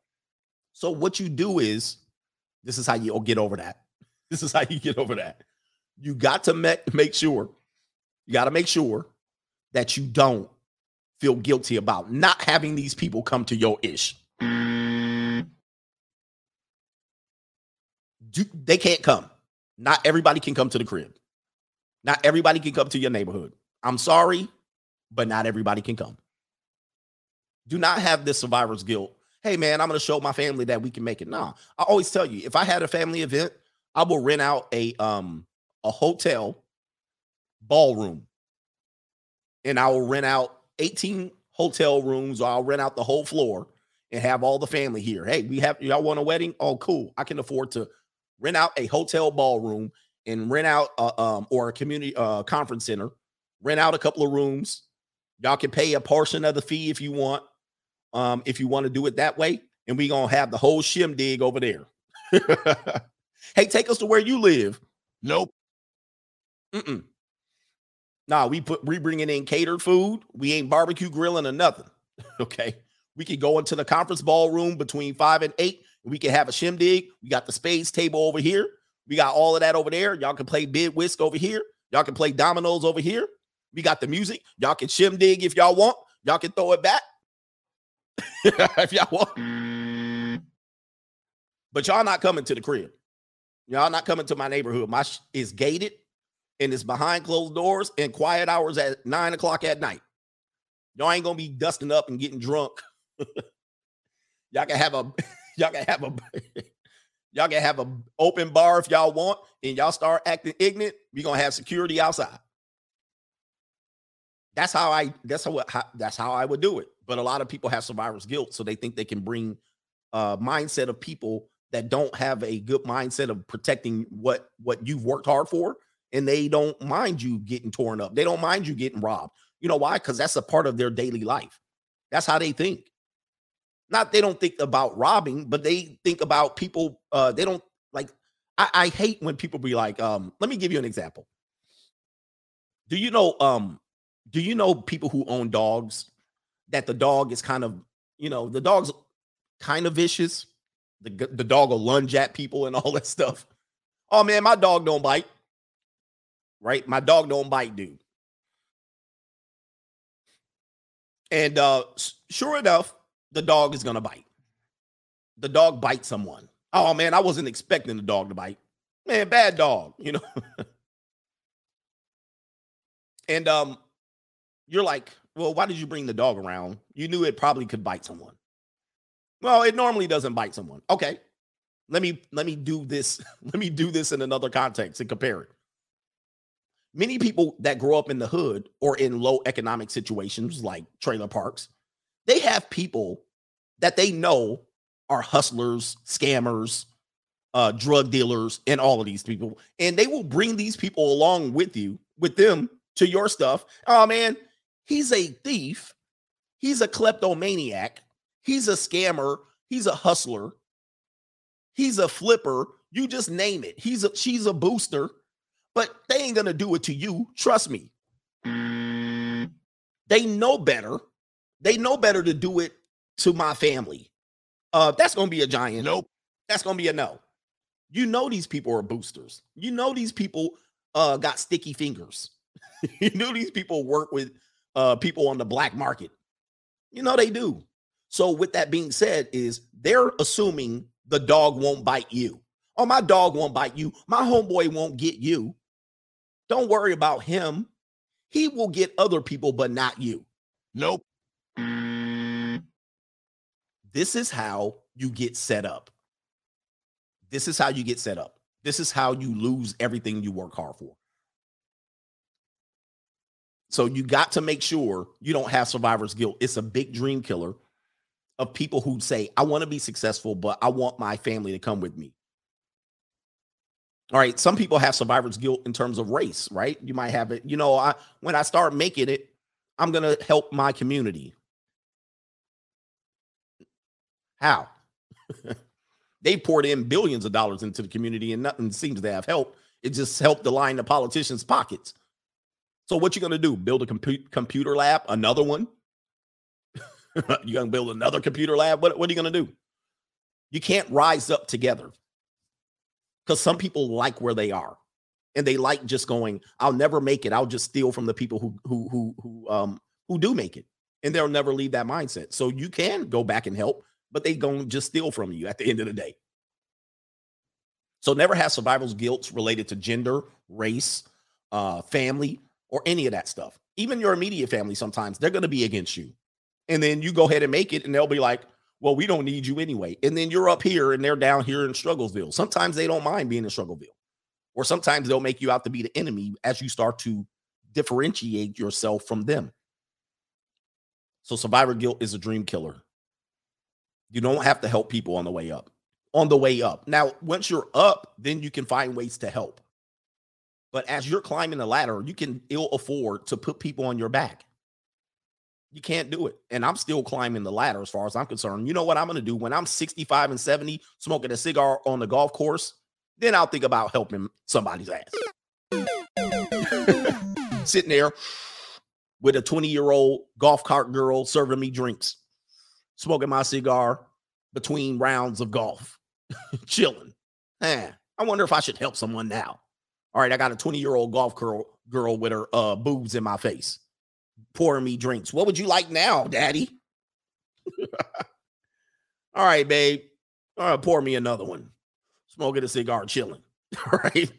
Oh, y'all need some help? All right. This is what you need to do to qualify for this help. Forget all that. I'm not trying to help you while I'm climbing. I follow this golf cart girl. I'll be like, this is going to be my golf cart girl. Where's she at? I've been following her for years. I'll be like, she at Kaylee. All right, let me see here. I don't know if y'all know, golf cart girls be out here killing it. Here she is right here. Here's one of them. Where's she at?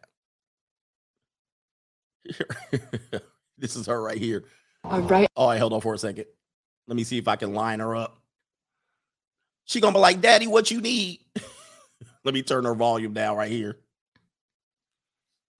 I'm gonna be 65-year-old pouring a drink, chilling, with her shaking her titties in my face. There she is. Hi, would you like another one? Here's a tip for you. Look. That's how they doing.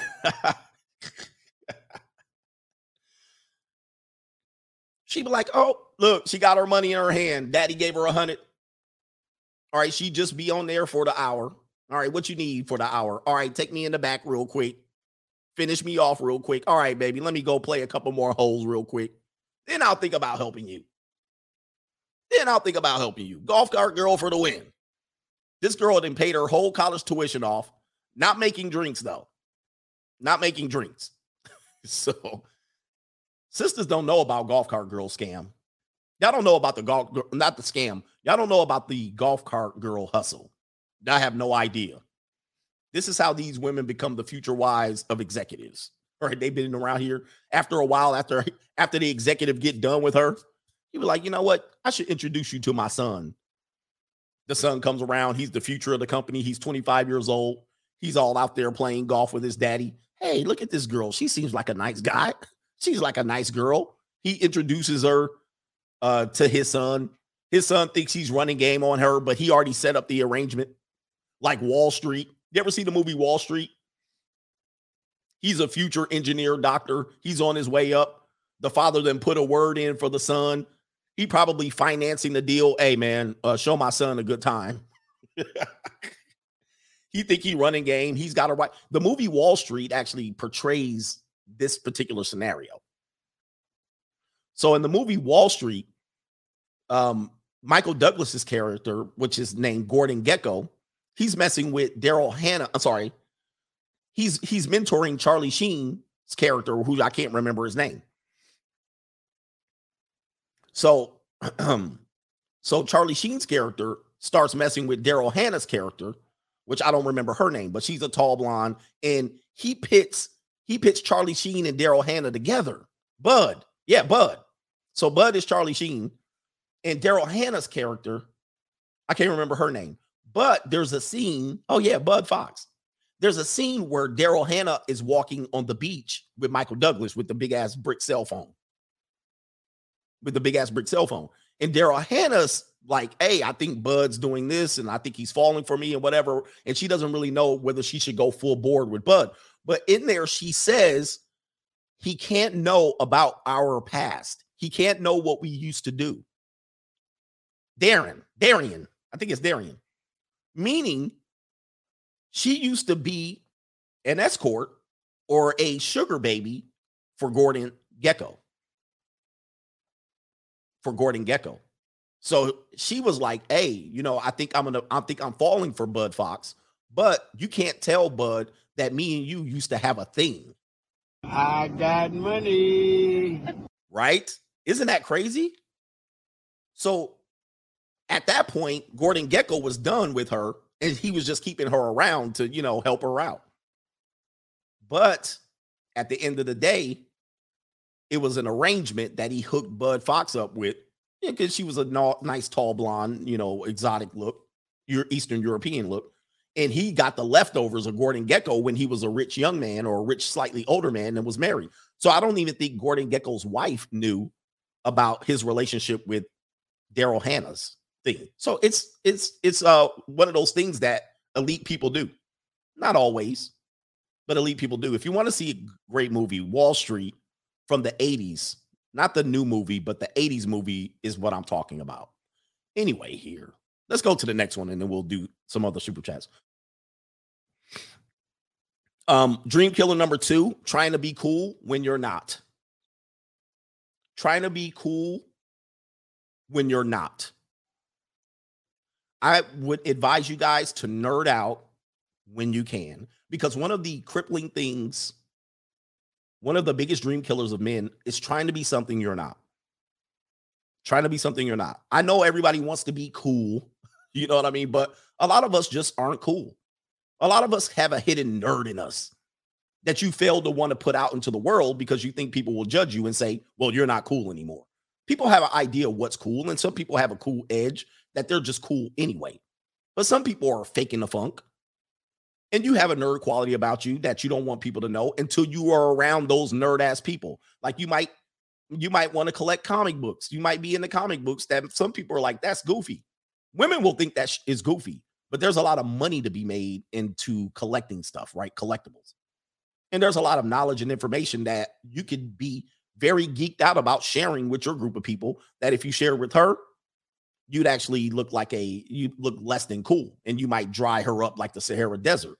Some women want you to be just thuggo and have thug on your mind and thug your way through life, only to put yourself in danger or take penitentiary chances, as ABL says, out here trying to impress her. Slap boxing in the street. Ninjas get mad. Brothers are swearing because they got a few just staring. So you guys out here trying to take penitentiary chances to get into the good graces of women so they can think you're cool. Many of the things that they do are absolutely boring. They know nothing about action figure collection. They know nothing about baseball cards. They know nothing about comic books or whatever the hell you guys want to collect. Art, NFTs, whatever you want to do, crypto, they don't care about none of that. And so they'll talk you out of that lifestyle, or you got to hide it when really you just want to nerd out. That's all you want to do. You want to nerd the hell out. But you got to act cool when you're really not, right? And so a lot of dudes, unfortunately, they take this route as opposed to doing things they're interested in. And they ultimately find themselves around the wrong people. And you talk yourself out of dreams. Matter of fact, you talk yourself into prison. And you talk yourself into jail and into a lifestyle that you can't get yourself out of. You talk yourself into short money. If you are a guy that loves collecting, loves nerdy stuff, Star Wars, which I'm not a big fan of Star Wars. I just can't swallow it. Pause. I can't do it. But I actually have a channel where I did my collecting. I'm showing my collectibles and all that stuff. And guys, at the end of the day, guys love collecting stuff like that. It means stuff. And my channel was actually going in that direction before they swapped it out. Right? They messed me up. So I can't even, I actually have to rebroadcast it on my newest channel. But a lot of guys are interested in that, but you got to hide it. And I actually have my stuff out in the open. And oddly enough, not many women judge that. I only had one woman look at it. Like I had on this side, you guys can't see it, but on this side, I had 2 glass cases with action figures and comics and all that stuff. And women will come look at it. Most of the women were like, oh, that's cool. They were like, oh, wow, I used to watch wrestling when I was a kid. So I think only one woman was like, why you got that out here? So somebody said somebody said that's because Coach dates white women and Latina and Asian. I'm trying to think how many black women have been in this house. Daryl Hughley says, if you can count on one hand how many black people have been in your house, you're racist. So, well. I can do some shuffling too. Look out, man, what you gonna do? Look out, boys, it's coming through. Yeah, man, yeah, man. Sorry to say. I think there have been at least 2 black women in the house. I think. Possibly 2. Might be close to 3. I'm trying to really think. Oh, man. I really don't. I know there's one. I know for sure there was one. I'm trying to think if there was another one.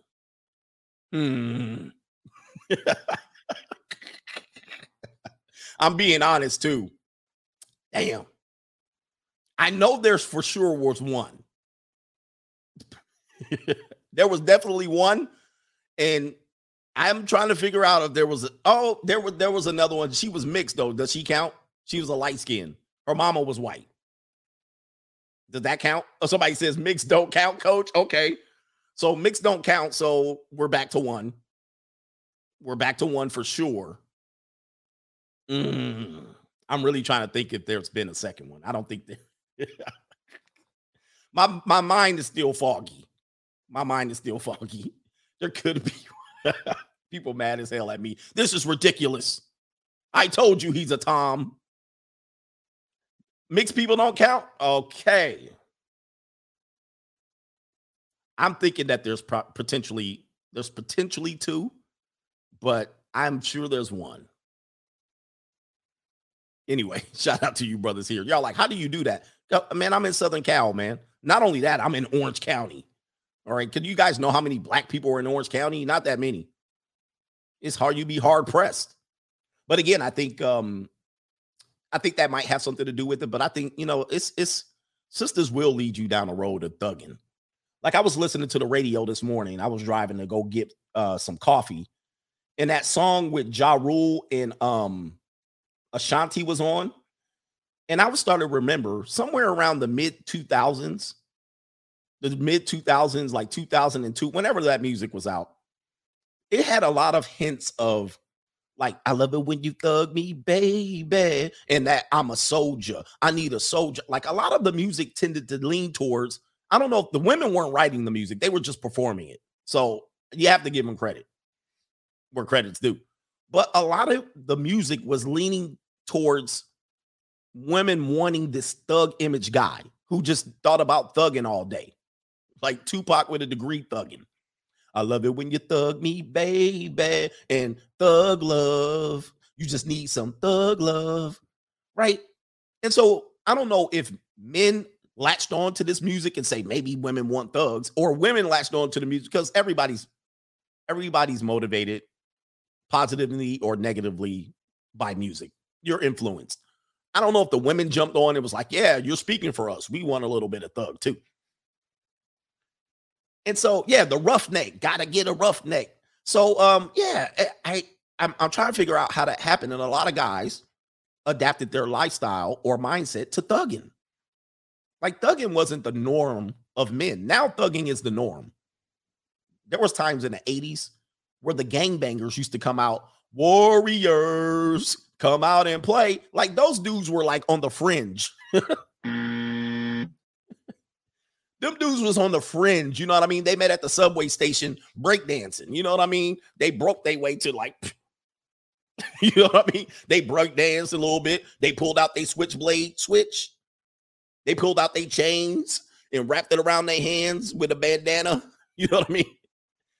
Like those dudes was like on the fringe. They was outside like you would barely see them.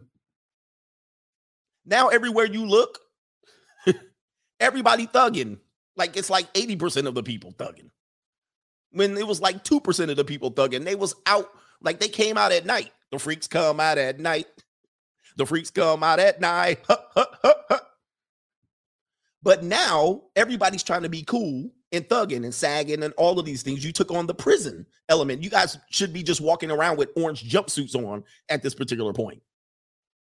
And so this is what the mindset has done. And music has been the influence of this culture. Like I did, it's done more for white supremacy than anything they could have ever pulled off. And it was sponsored by, I can't say it. New world order.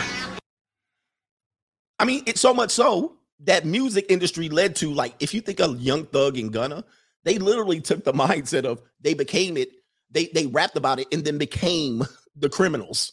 Like they became the criminal operation, according to the RICO charges. Like how y'all do that? How y'all fumble that? Well, that's what people have been conditioning people to do. it was sponsored by gang culture. Music was. Every single one of these labels, allegedly, was sponsored by drug money and drug dealers. I know if you guys don't know that. If you saw the movie, Crush Groove, even back to the movie Crush Groove, they hit it to the early seed money for some of the labels. I know they said it was just a story. The early seed money was from drug dealers. Same thing with Death Row Records. The early seed money was from criminal organizations looking to launder their money. This is all alleged.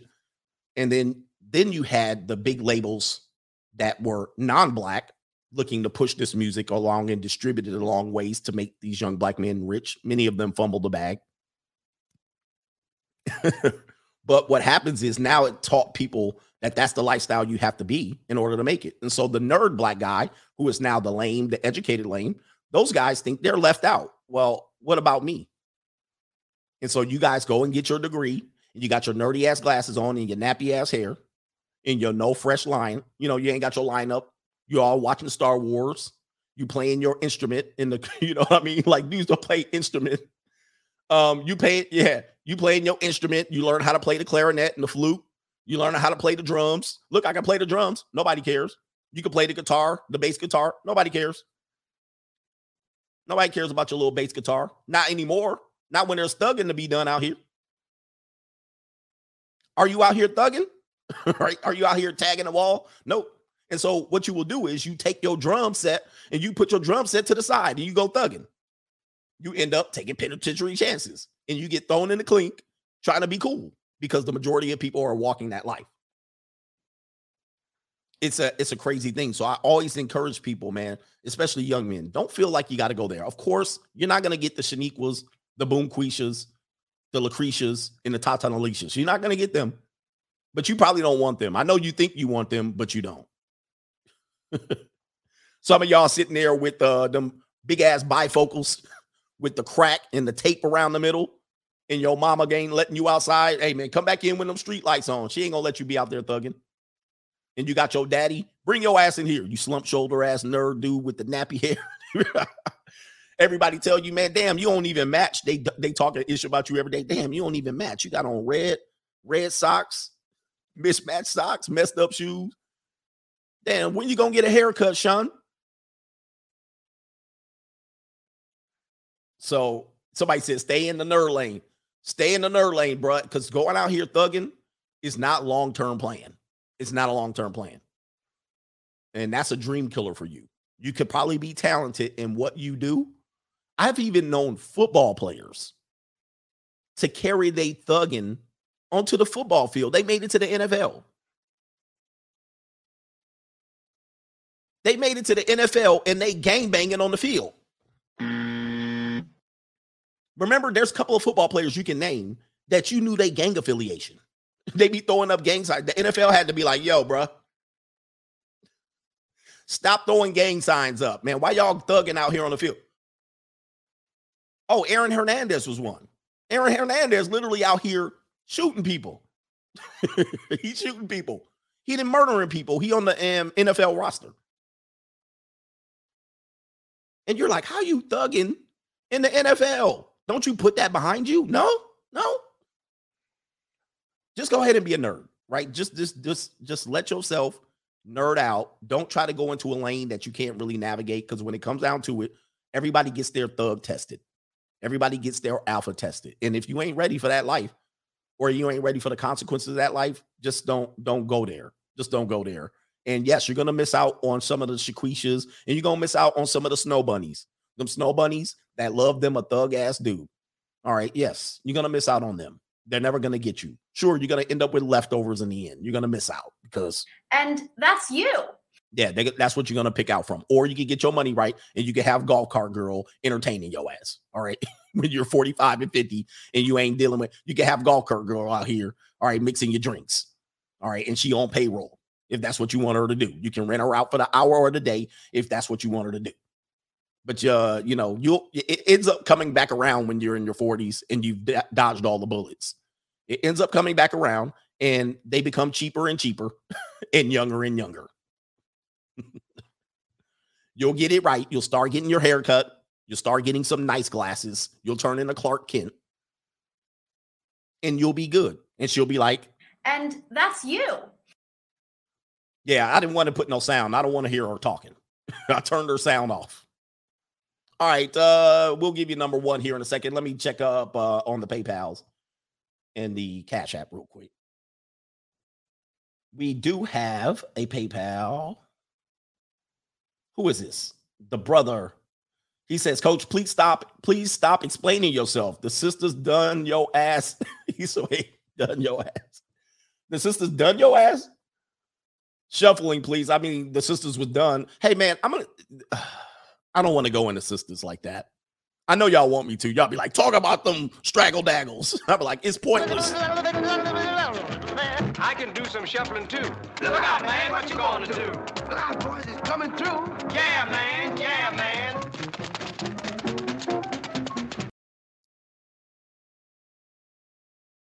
I think men often underrate their experiences, their successes with women. Like, you know, you might think you're not successful, but because you're not getting a certain style of women, but you're somewhat successful. But I think, honestly, between all the races of women that I've been with and been around and grown up mostly in Southern California, sisters have given me the least type of interaction or attention. Not until I was in my late 30s. Then it started to switch. And that's you. It started to switch. Then they started giving me attention, but ultimately I found that they were leftovers. They were big time leftovers. They were single mom, 2 baby daddies. They were going nowhere in life. They were 40, 45.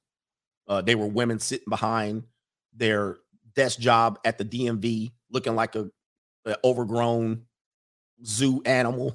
I'll just say it like that. Hi, handsome. I'm looking at her. Granny, sit down.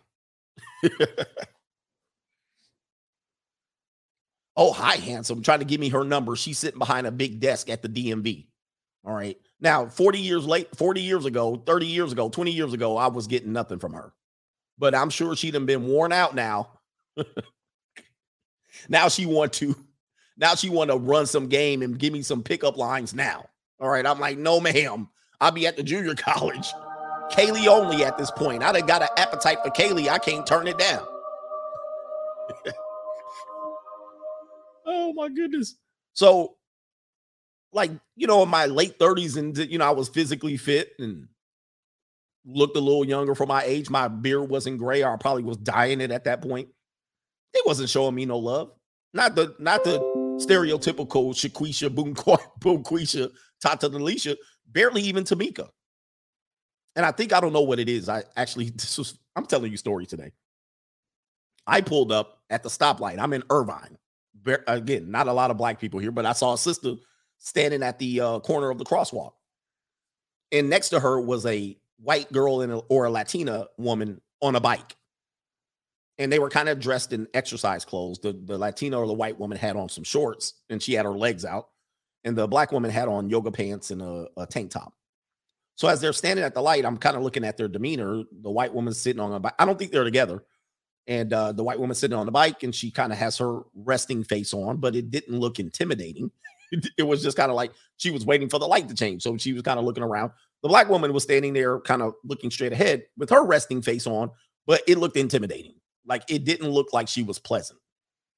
She was focused. She had her headphones on. She was listening to what she was listening to. But I'm just looking at both of the people. This person looked very intimidating to walk up to. The other woman looked a little more pleasant, just sitting there.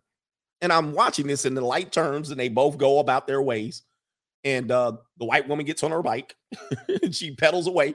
And as she's about to pedal, she tells the black woman, "Oh, the lights changed," because the light changed and neither of them moved. So as she's pedaling away, she's like, "Oh, the light changed," as a favor to her. And she starts pedaling.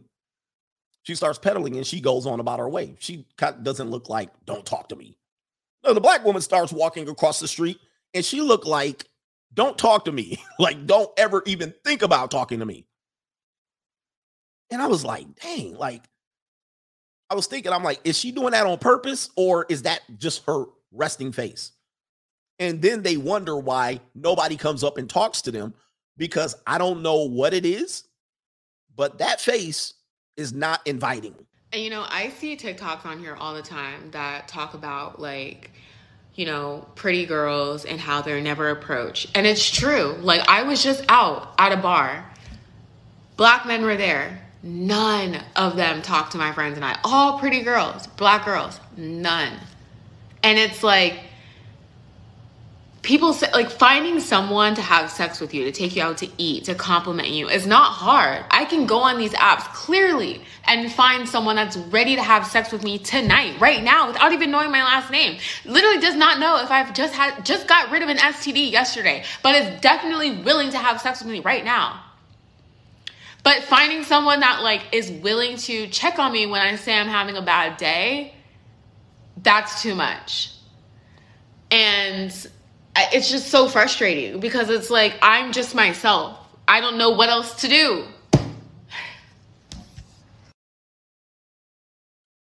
Some of the, like her, she suffers from lack of self-awareness.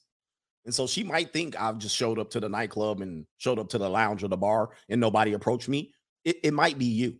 You're not an inviting person to approach, or you're with a group of people, which not many men are going to approach. I know these pickup artists, approaching them with a group of women, that's the best way to do it.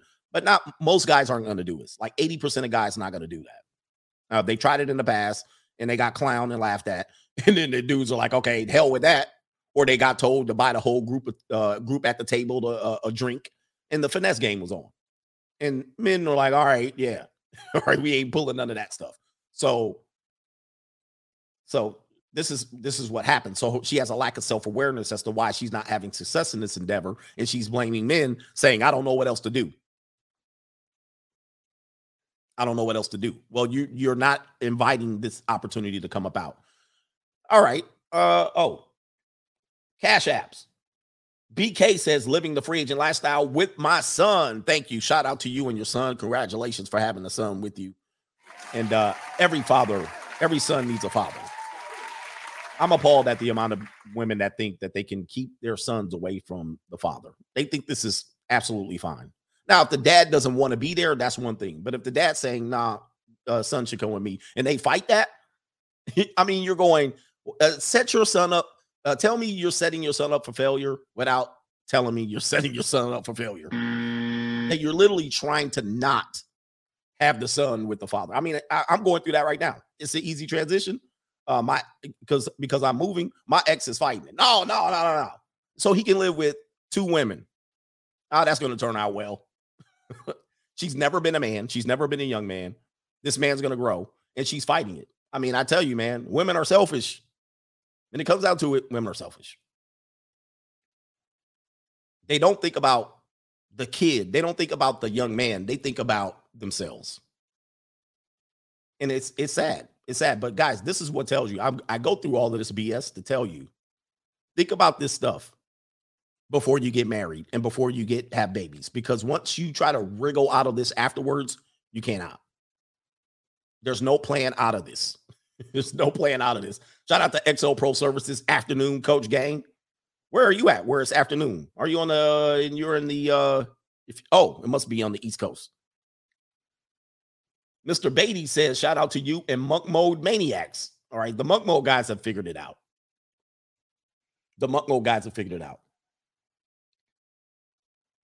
There's no way any young man in their early teens to late teens should be living with their mom exclusively if the dad wants the son to live with them. If the dad does not want the son to live with him, right, so he could go out there and chase panties, that's another story. So if the dad goes, nah, I'd rather have my freedom, and then you can stay with your mom, and he washes the hand of the kid, then there's nothing she can do. But a teenage boy going to stay, it doesn't make any sense to me. There's no way. There's no way that that's a better scenario for him. It's absolutely selfish. But in order for me to get that done, I'll need to pay 20, 30 grand open. And what's going to happen is they're going to blame me for opening up the court case. They're going to be like, you're destroying the family. I tell you, women are just, I mean, I don't know, man. I have one of the worst ones to deal with in terms of a co-parent. I'd have to open up a case, spend 20 to 30 grand, drag my daughter, her into it. I have to hire children's attorneys for both of the child. hire my lawyer. You're going 20 grand, 30 grand potentially. The lawyers are going to milk you. My lawyers are going to milk me. The kids' attorneys are going to milk me. And these kids are 15 and 16, going to be 16 and 17. Or I could just be like, man, screw this. You like, what the hell? Like, screw this or pay and fight. And then in 2 years, they're both going to college. And then they're going to blame me because that's what they're going to do. She's going to sit off to the side. Well, he's the one starting this. And then they're going to blame me for having drug all of this dirty laundry out. Man, forget it. I'll be like this. Forget all that. They're going to blame me anyway, but it's absolutely deplorable that people can't see outside of themselves and their selfishness. It's absolutely deplorable. So anyway, sometimes people want you to sacrifice their kids. Let me give you Dream Killer number 1. Thanks for waiting around. It says right here, Dream Killer number 1, feeling sorry for yourself. All right. So this is going to be you where you're self-inflicted. So you're not letting outside sources influence you. You feel sorry for yourself. Thank you for listening to me over the last 3 days, trying to recover from this and fight this little infection. But feeling sorry for yourself is never going to do you any good. I always feel bad for people on Facebook. They feel sorry for themselves. A lot of times they'll hear a story that happens that is very least likely to happen to them, and then they will put it onto their lives as if this is going to happen to you. It's probably not going to happen to you. But as a male, having this feeling sorry for yourself mentality is very weak. It's a very single mother raised mentality. Very single mother raised mentality. I feel bad for people who have self-pity. Oh, woe is me. And it's always going to be bad for me. And it's never been good. These people are in their 50s and 60s. Oh my God. The community is never good. They still community activists. Still listening to Marvin Gaye. Marvin. Like, I can't even think of the song. What's going on? Yeah. Oh, what's going on? Oh, what's going on? They still are activists. They still are activists out here since Marvin Gaye's song, man. Still out there marching, sweating. They got in front of the newspaper, vein coming out of their forehead, sweating. We shall overcome. You know what I mean? Like, come on, bro. You've been doing this for 45 years, man. Man, throw the damn towel. Hold on for a second. Move on with your life, Mr. Self-Pity. Where's the throw in the towel guy right here? There you go. Throw the damn towel. Throw the damn towel. They making signs. We're going to make these signs like we used to make in the 1960s. Man. If you don't sit your ass down and move on with your life, ain't nobody, dude, have you figured out nobody feels sorry for you even to this day? When do you think they're going to start feeling sorry for you? I sometimes have to tell the brothers, hold on for a second. I'm going to ask you, when exactly do you think they're going to start feeling sorry for you?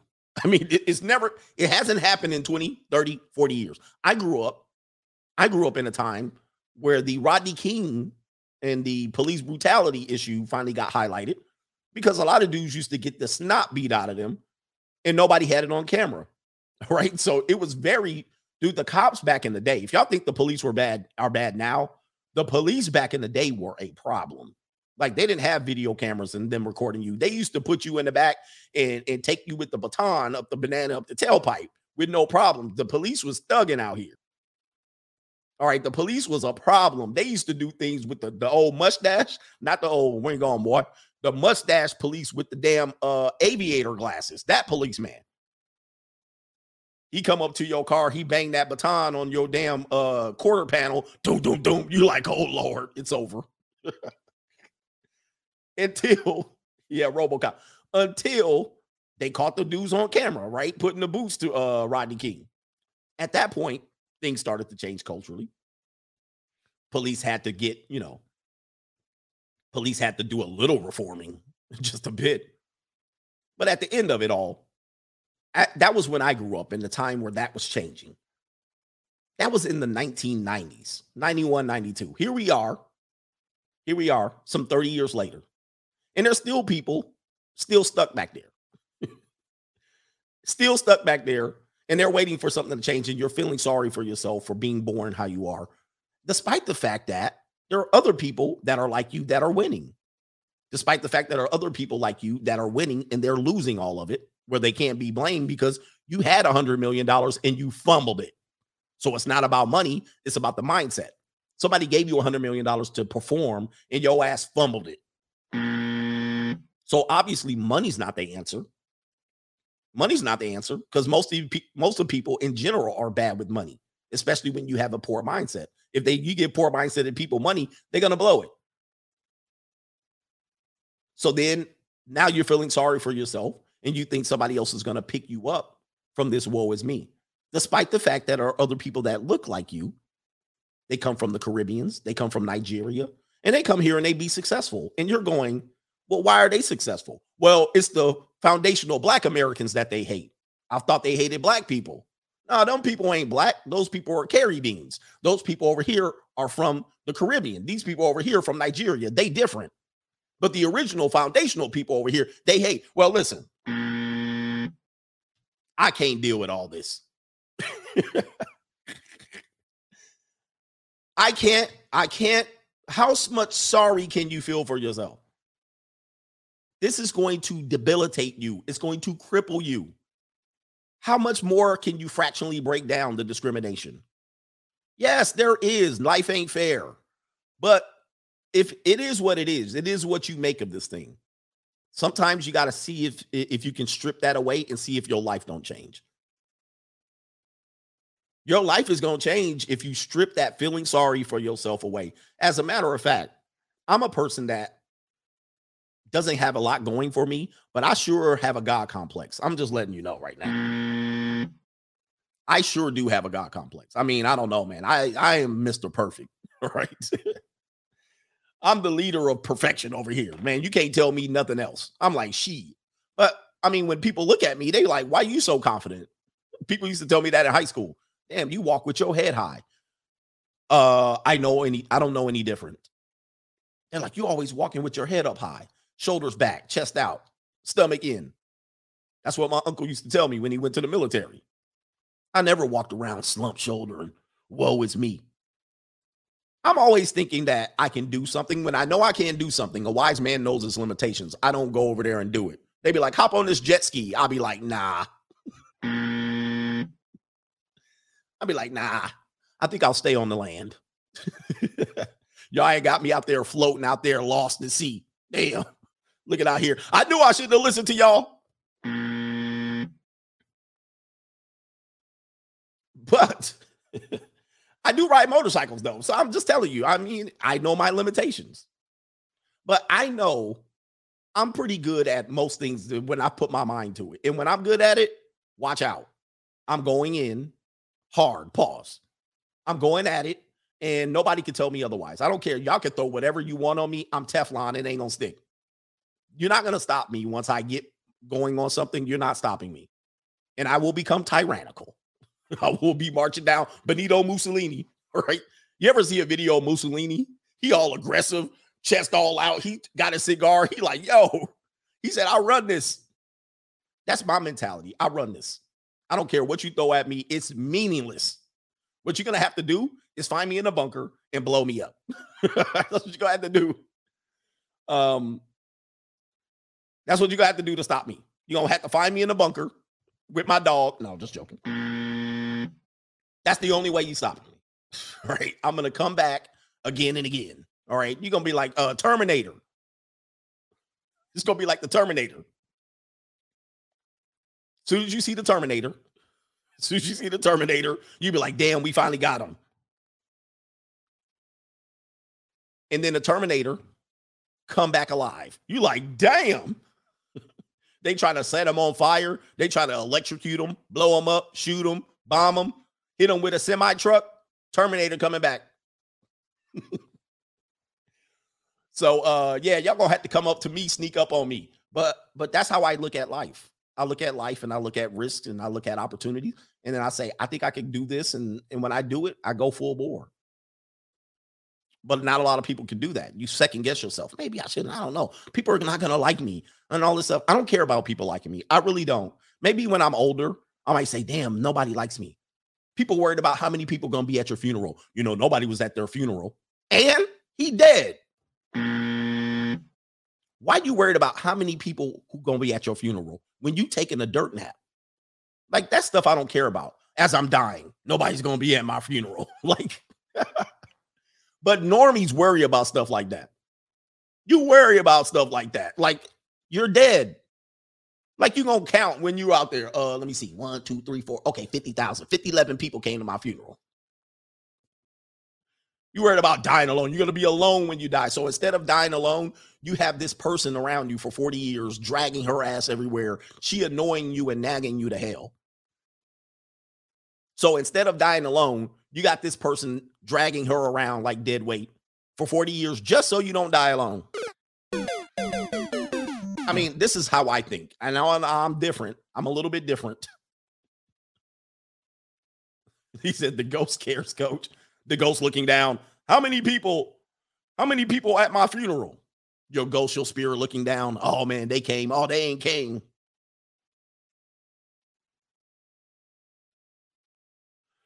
Anyway. You gonna be dead. I mean, people be fearing that all the time. Hey, man, it is what it is. It's not like you're gonna be the first one to get over the fact that you ain't gonna die. But anyway, the whole point of it is you got to not feel sorry for yourself. Everybody's born with some sort of advantage and a disadvantage. And I always say in my course, Unapologetically Masculine, the point was there's no deficiency that you cannot overcome. I've heard all the deficiencies about Black Americans, and I've seen too many people overcome it. And they didn't overcome it by feeling sorry for themselves or throwing up a bunch of excuses. I know, man, it's tough. I know it's tough. But damn, I seen the Nigerians come in there with a damn Kmart shirt with the pocket and they pocket square and they penny loafers and their slacks, and they came in and killing it. They came into America and they started killing it. Let me see here. I gotta text somebody. But anyway, so that's kind of what we're talking about here. They come in and kill it, they come in and crush it, and then you have to look at them and say, well, what's their excuse? How come they did it? Same thing with men, same thing with women. I find with women, when they use gender as an excuse of not being able to perform, I think they feeling sorry for themselves. I'm like, you're feeling sorry for yourself. Why you keep bringing that up? If you were good enough to do something, you be killing it. But you're trying to do something you're incapable of doing, and then you're complaining that the outcome is not the same as the people out here that are doing something well. You're feeling sorry for yourself because you were born a certain way, and because you can't control it and you can't change it, you now want me to feel sorry for you. Nope. No. Hell no. This is life. And let me just say this. In this life, do you realize we got it better in this American so-called republic or democracy? We got it better than many other civilizations before us. Most of the time, when your family were peasants and farmers, they were forever peasants and farmers. When they were forever middle class or class or whatever, they were forever that. You couldn't just jump and skip hierarchies. You couldn't do that. You couldn't do that all the way up until like 1860, 1890. You couldn't just skip your way to the top from poverty to the top. You couldn't do it. In America, you can literally do that. We're blessed to be in an opportunity that we have. We can go from poverty to the middle class in a matter of a year or two. You can go from middle class to wealthy in a matter of 3 to 4 years. We could do it. You could do it from your garage. You could do it from your damn apartment. So we live in great times. And these people out here constantly complaining about BS is miserable. You're miserable. You're miserable as a person. Let me see here. I'm trying to let somebody. Damn. Sorry about that. So I think people like this are miserable, and do not be around people like this. Do not be around people like this. If these people are in your life, if these people are constantly in your life finding their way to feel sorry for themselves around you, you need to get rid of them. Do not let them people into your life. Get rid of them ASAP, because they're going to take you down. They're going to make you not chase your dream in order to help them feel better about the situation they're in. You don't have time for that. Trust me. You don't have time for that. You don't have time for them. If they're not going to be on your program, let them figure out their lives without you. You can give them a little bit of game, but if they don't want to understand, then you got to bounce. But what you'll eventually do is you'll drag yourself down, and you'll limit your potential and growth in order to try to make them feel good about themselves. And I don't have time for that. I don't have time. I don't have time for that. You either learn and I keep it moving. Like some people are like, well, why don't you make the video shorter? And why don't you do this? Look, I'm giving the game the way I know how to give it. I'm giving the game the way I know how to give it. If you want me to just condense this into 10-minute videos, I can do this. All right. But this is not how you learn. And lazy people learn that way. You want to get your master's degree on life from YouTube, you be ready to spend some time and some money. Okay. So anyway, we're going to do the rest of the super chats. Then I got some stuff to do, take care of for the rest of the day. I might not be back this evening. Let's see here. We got a couple here. This is I think it's my Nigerian brother. No, I got him already. Mr. EO said to move down to Tupelo and be a millionaire. Goodness. I got this one already. I got these two. I think there's two more over here. I won't say his government name. Jimmy ZTT says hip hop is the audio version of Birth of a Nation. Now girls hate 9-to-5 guys and love thugs. God help the community. Rest in peace. KS and T-Mon. Shout out to the Coach Gang. So, yeah. So we do hear a lot of people that are saying, a lot of young women. Oh, there's a video on Twitter that I do want to share related to that. Hopefully I remember it. But a lot of young women are going, nah, I like the scammers and the drug dealers. That's exciting to me. And they're openly, guys, never shame women for talking on the internet. Just take the information and use it. So, yeah, they're out here talking about they love the scammer and the drug dealer. What are you supposed to do with this information as a young man? And this is a glorified image of hip hop. I appreciate you talking about that. And I love hip hop. I'm not against rap or hip hop. I'm not against thugs. I'm not against these, but we are, well, no, I'm not against rap. I'm not against rappers, but we are against those thugs. It's the thuggish, ruggish bone. It's the thuggish, ruggish. Shout out to Eric M.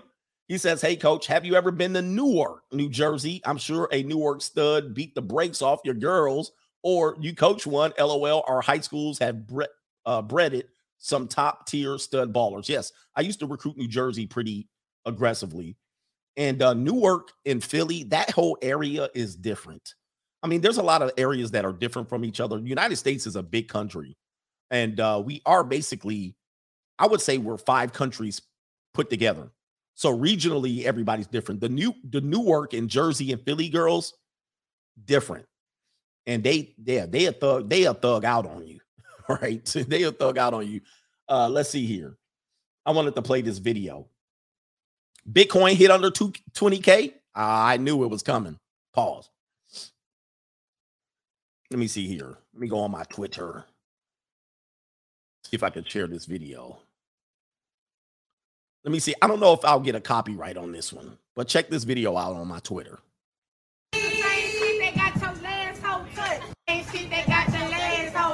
Bitch, that's the same shit they got your baby daddy for. That's the same shit they got your last hoe cut. Bitch, that's the same shit they got your baby daddy for. Come outside, hoe. Get up live, hoe. Come outside, hoe. Get up live, hoe. Come outside, hoe. Get up live, hoe. Come outside, hoe. Get up live, hoe.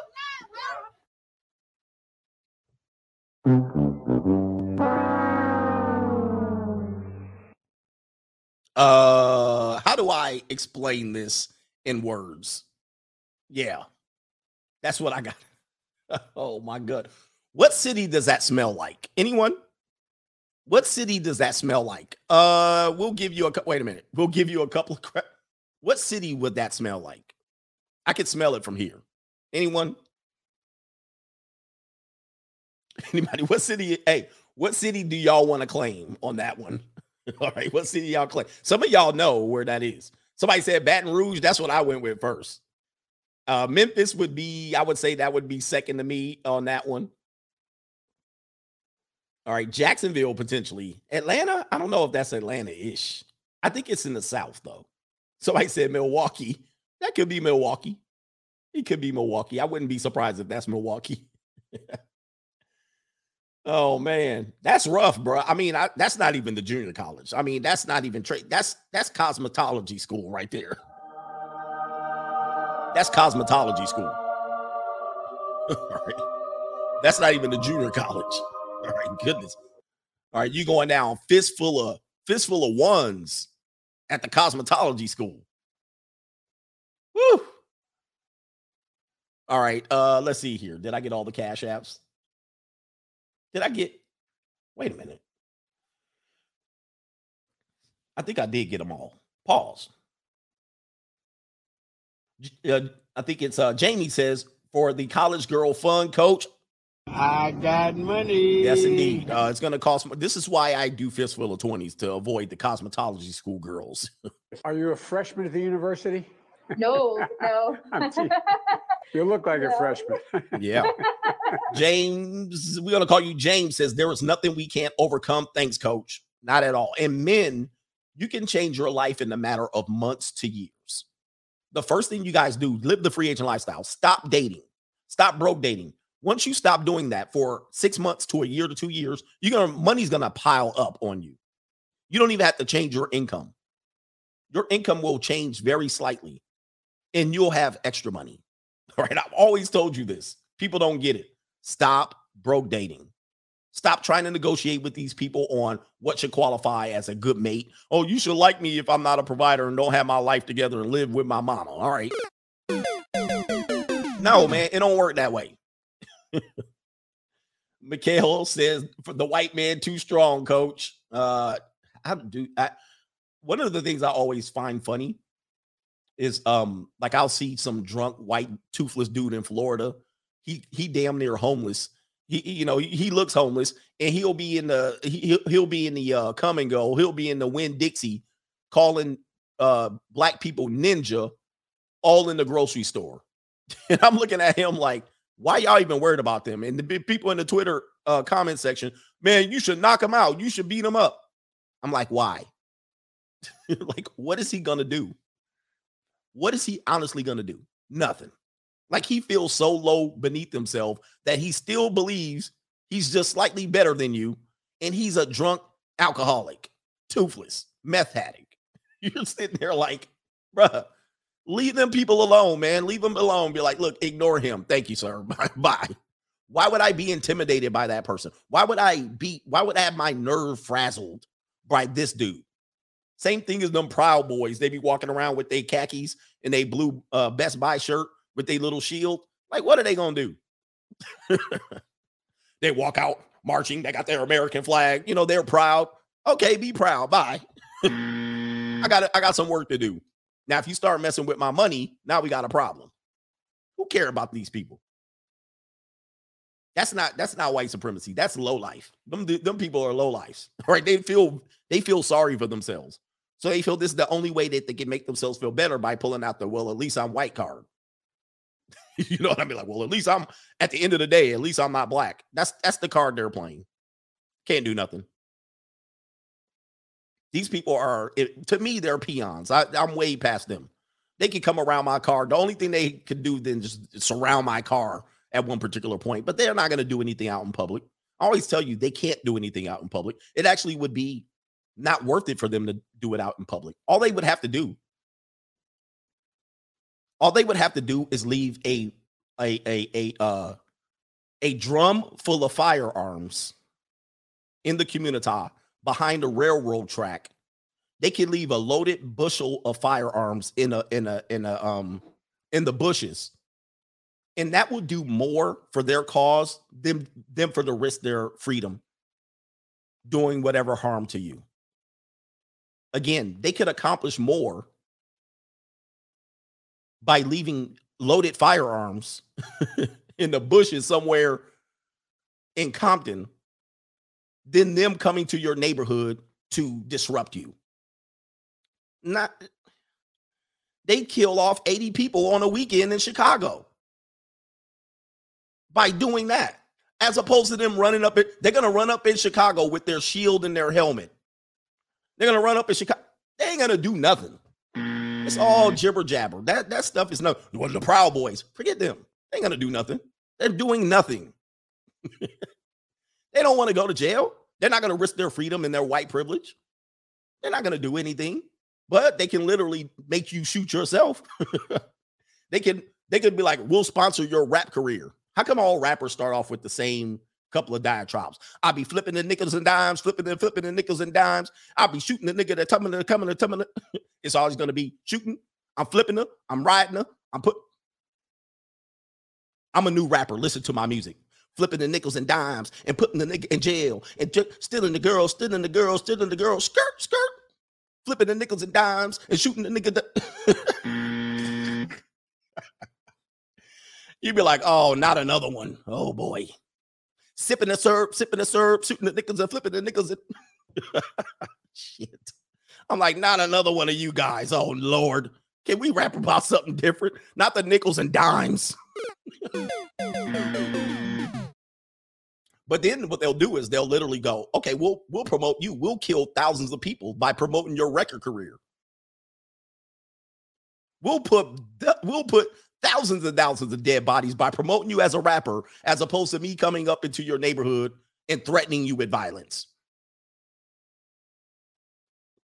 Come on, man. Just know how it works. So when it comes to that, now that's a higher level of supremacy. That's how it works.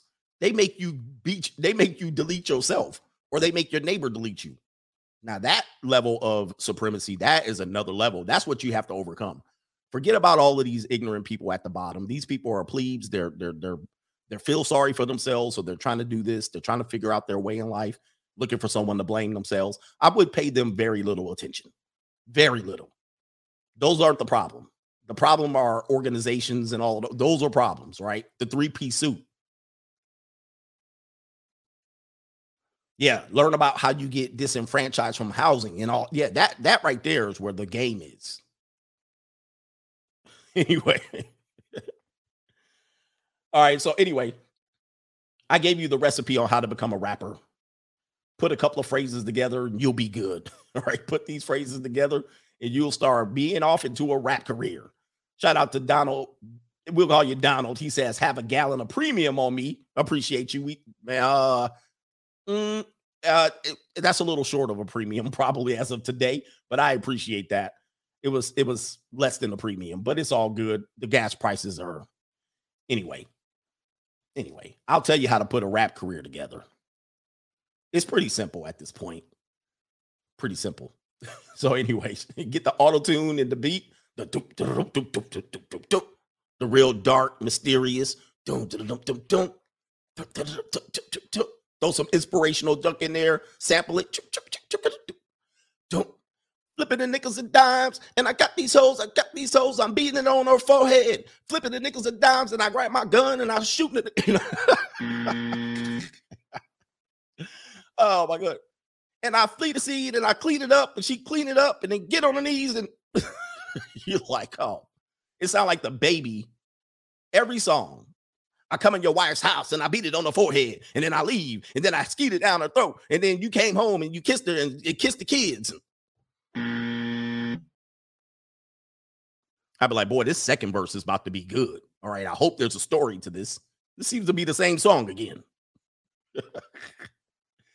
And then I went to a corner and then I got the corner and I pitched the rock and I pitched it and I sold it and I sold it and I ruined the whole neighborhood and I went to jail and then I came out harder and flipped that rock and cooked it and baked it and put the flour in it. And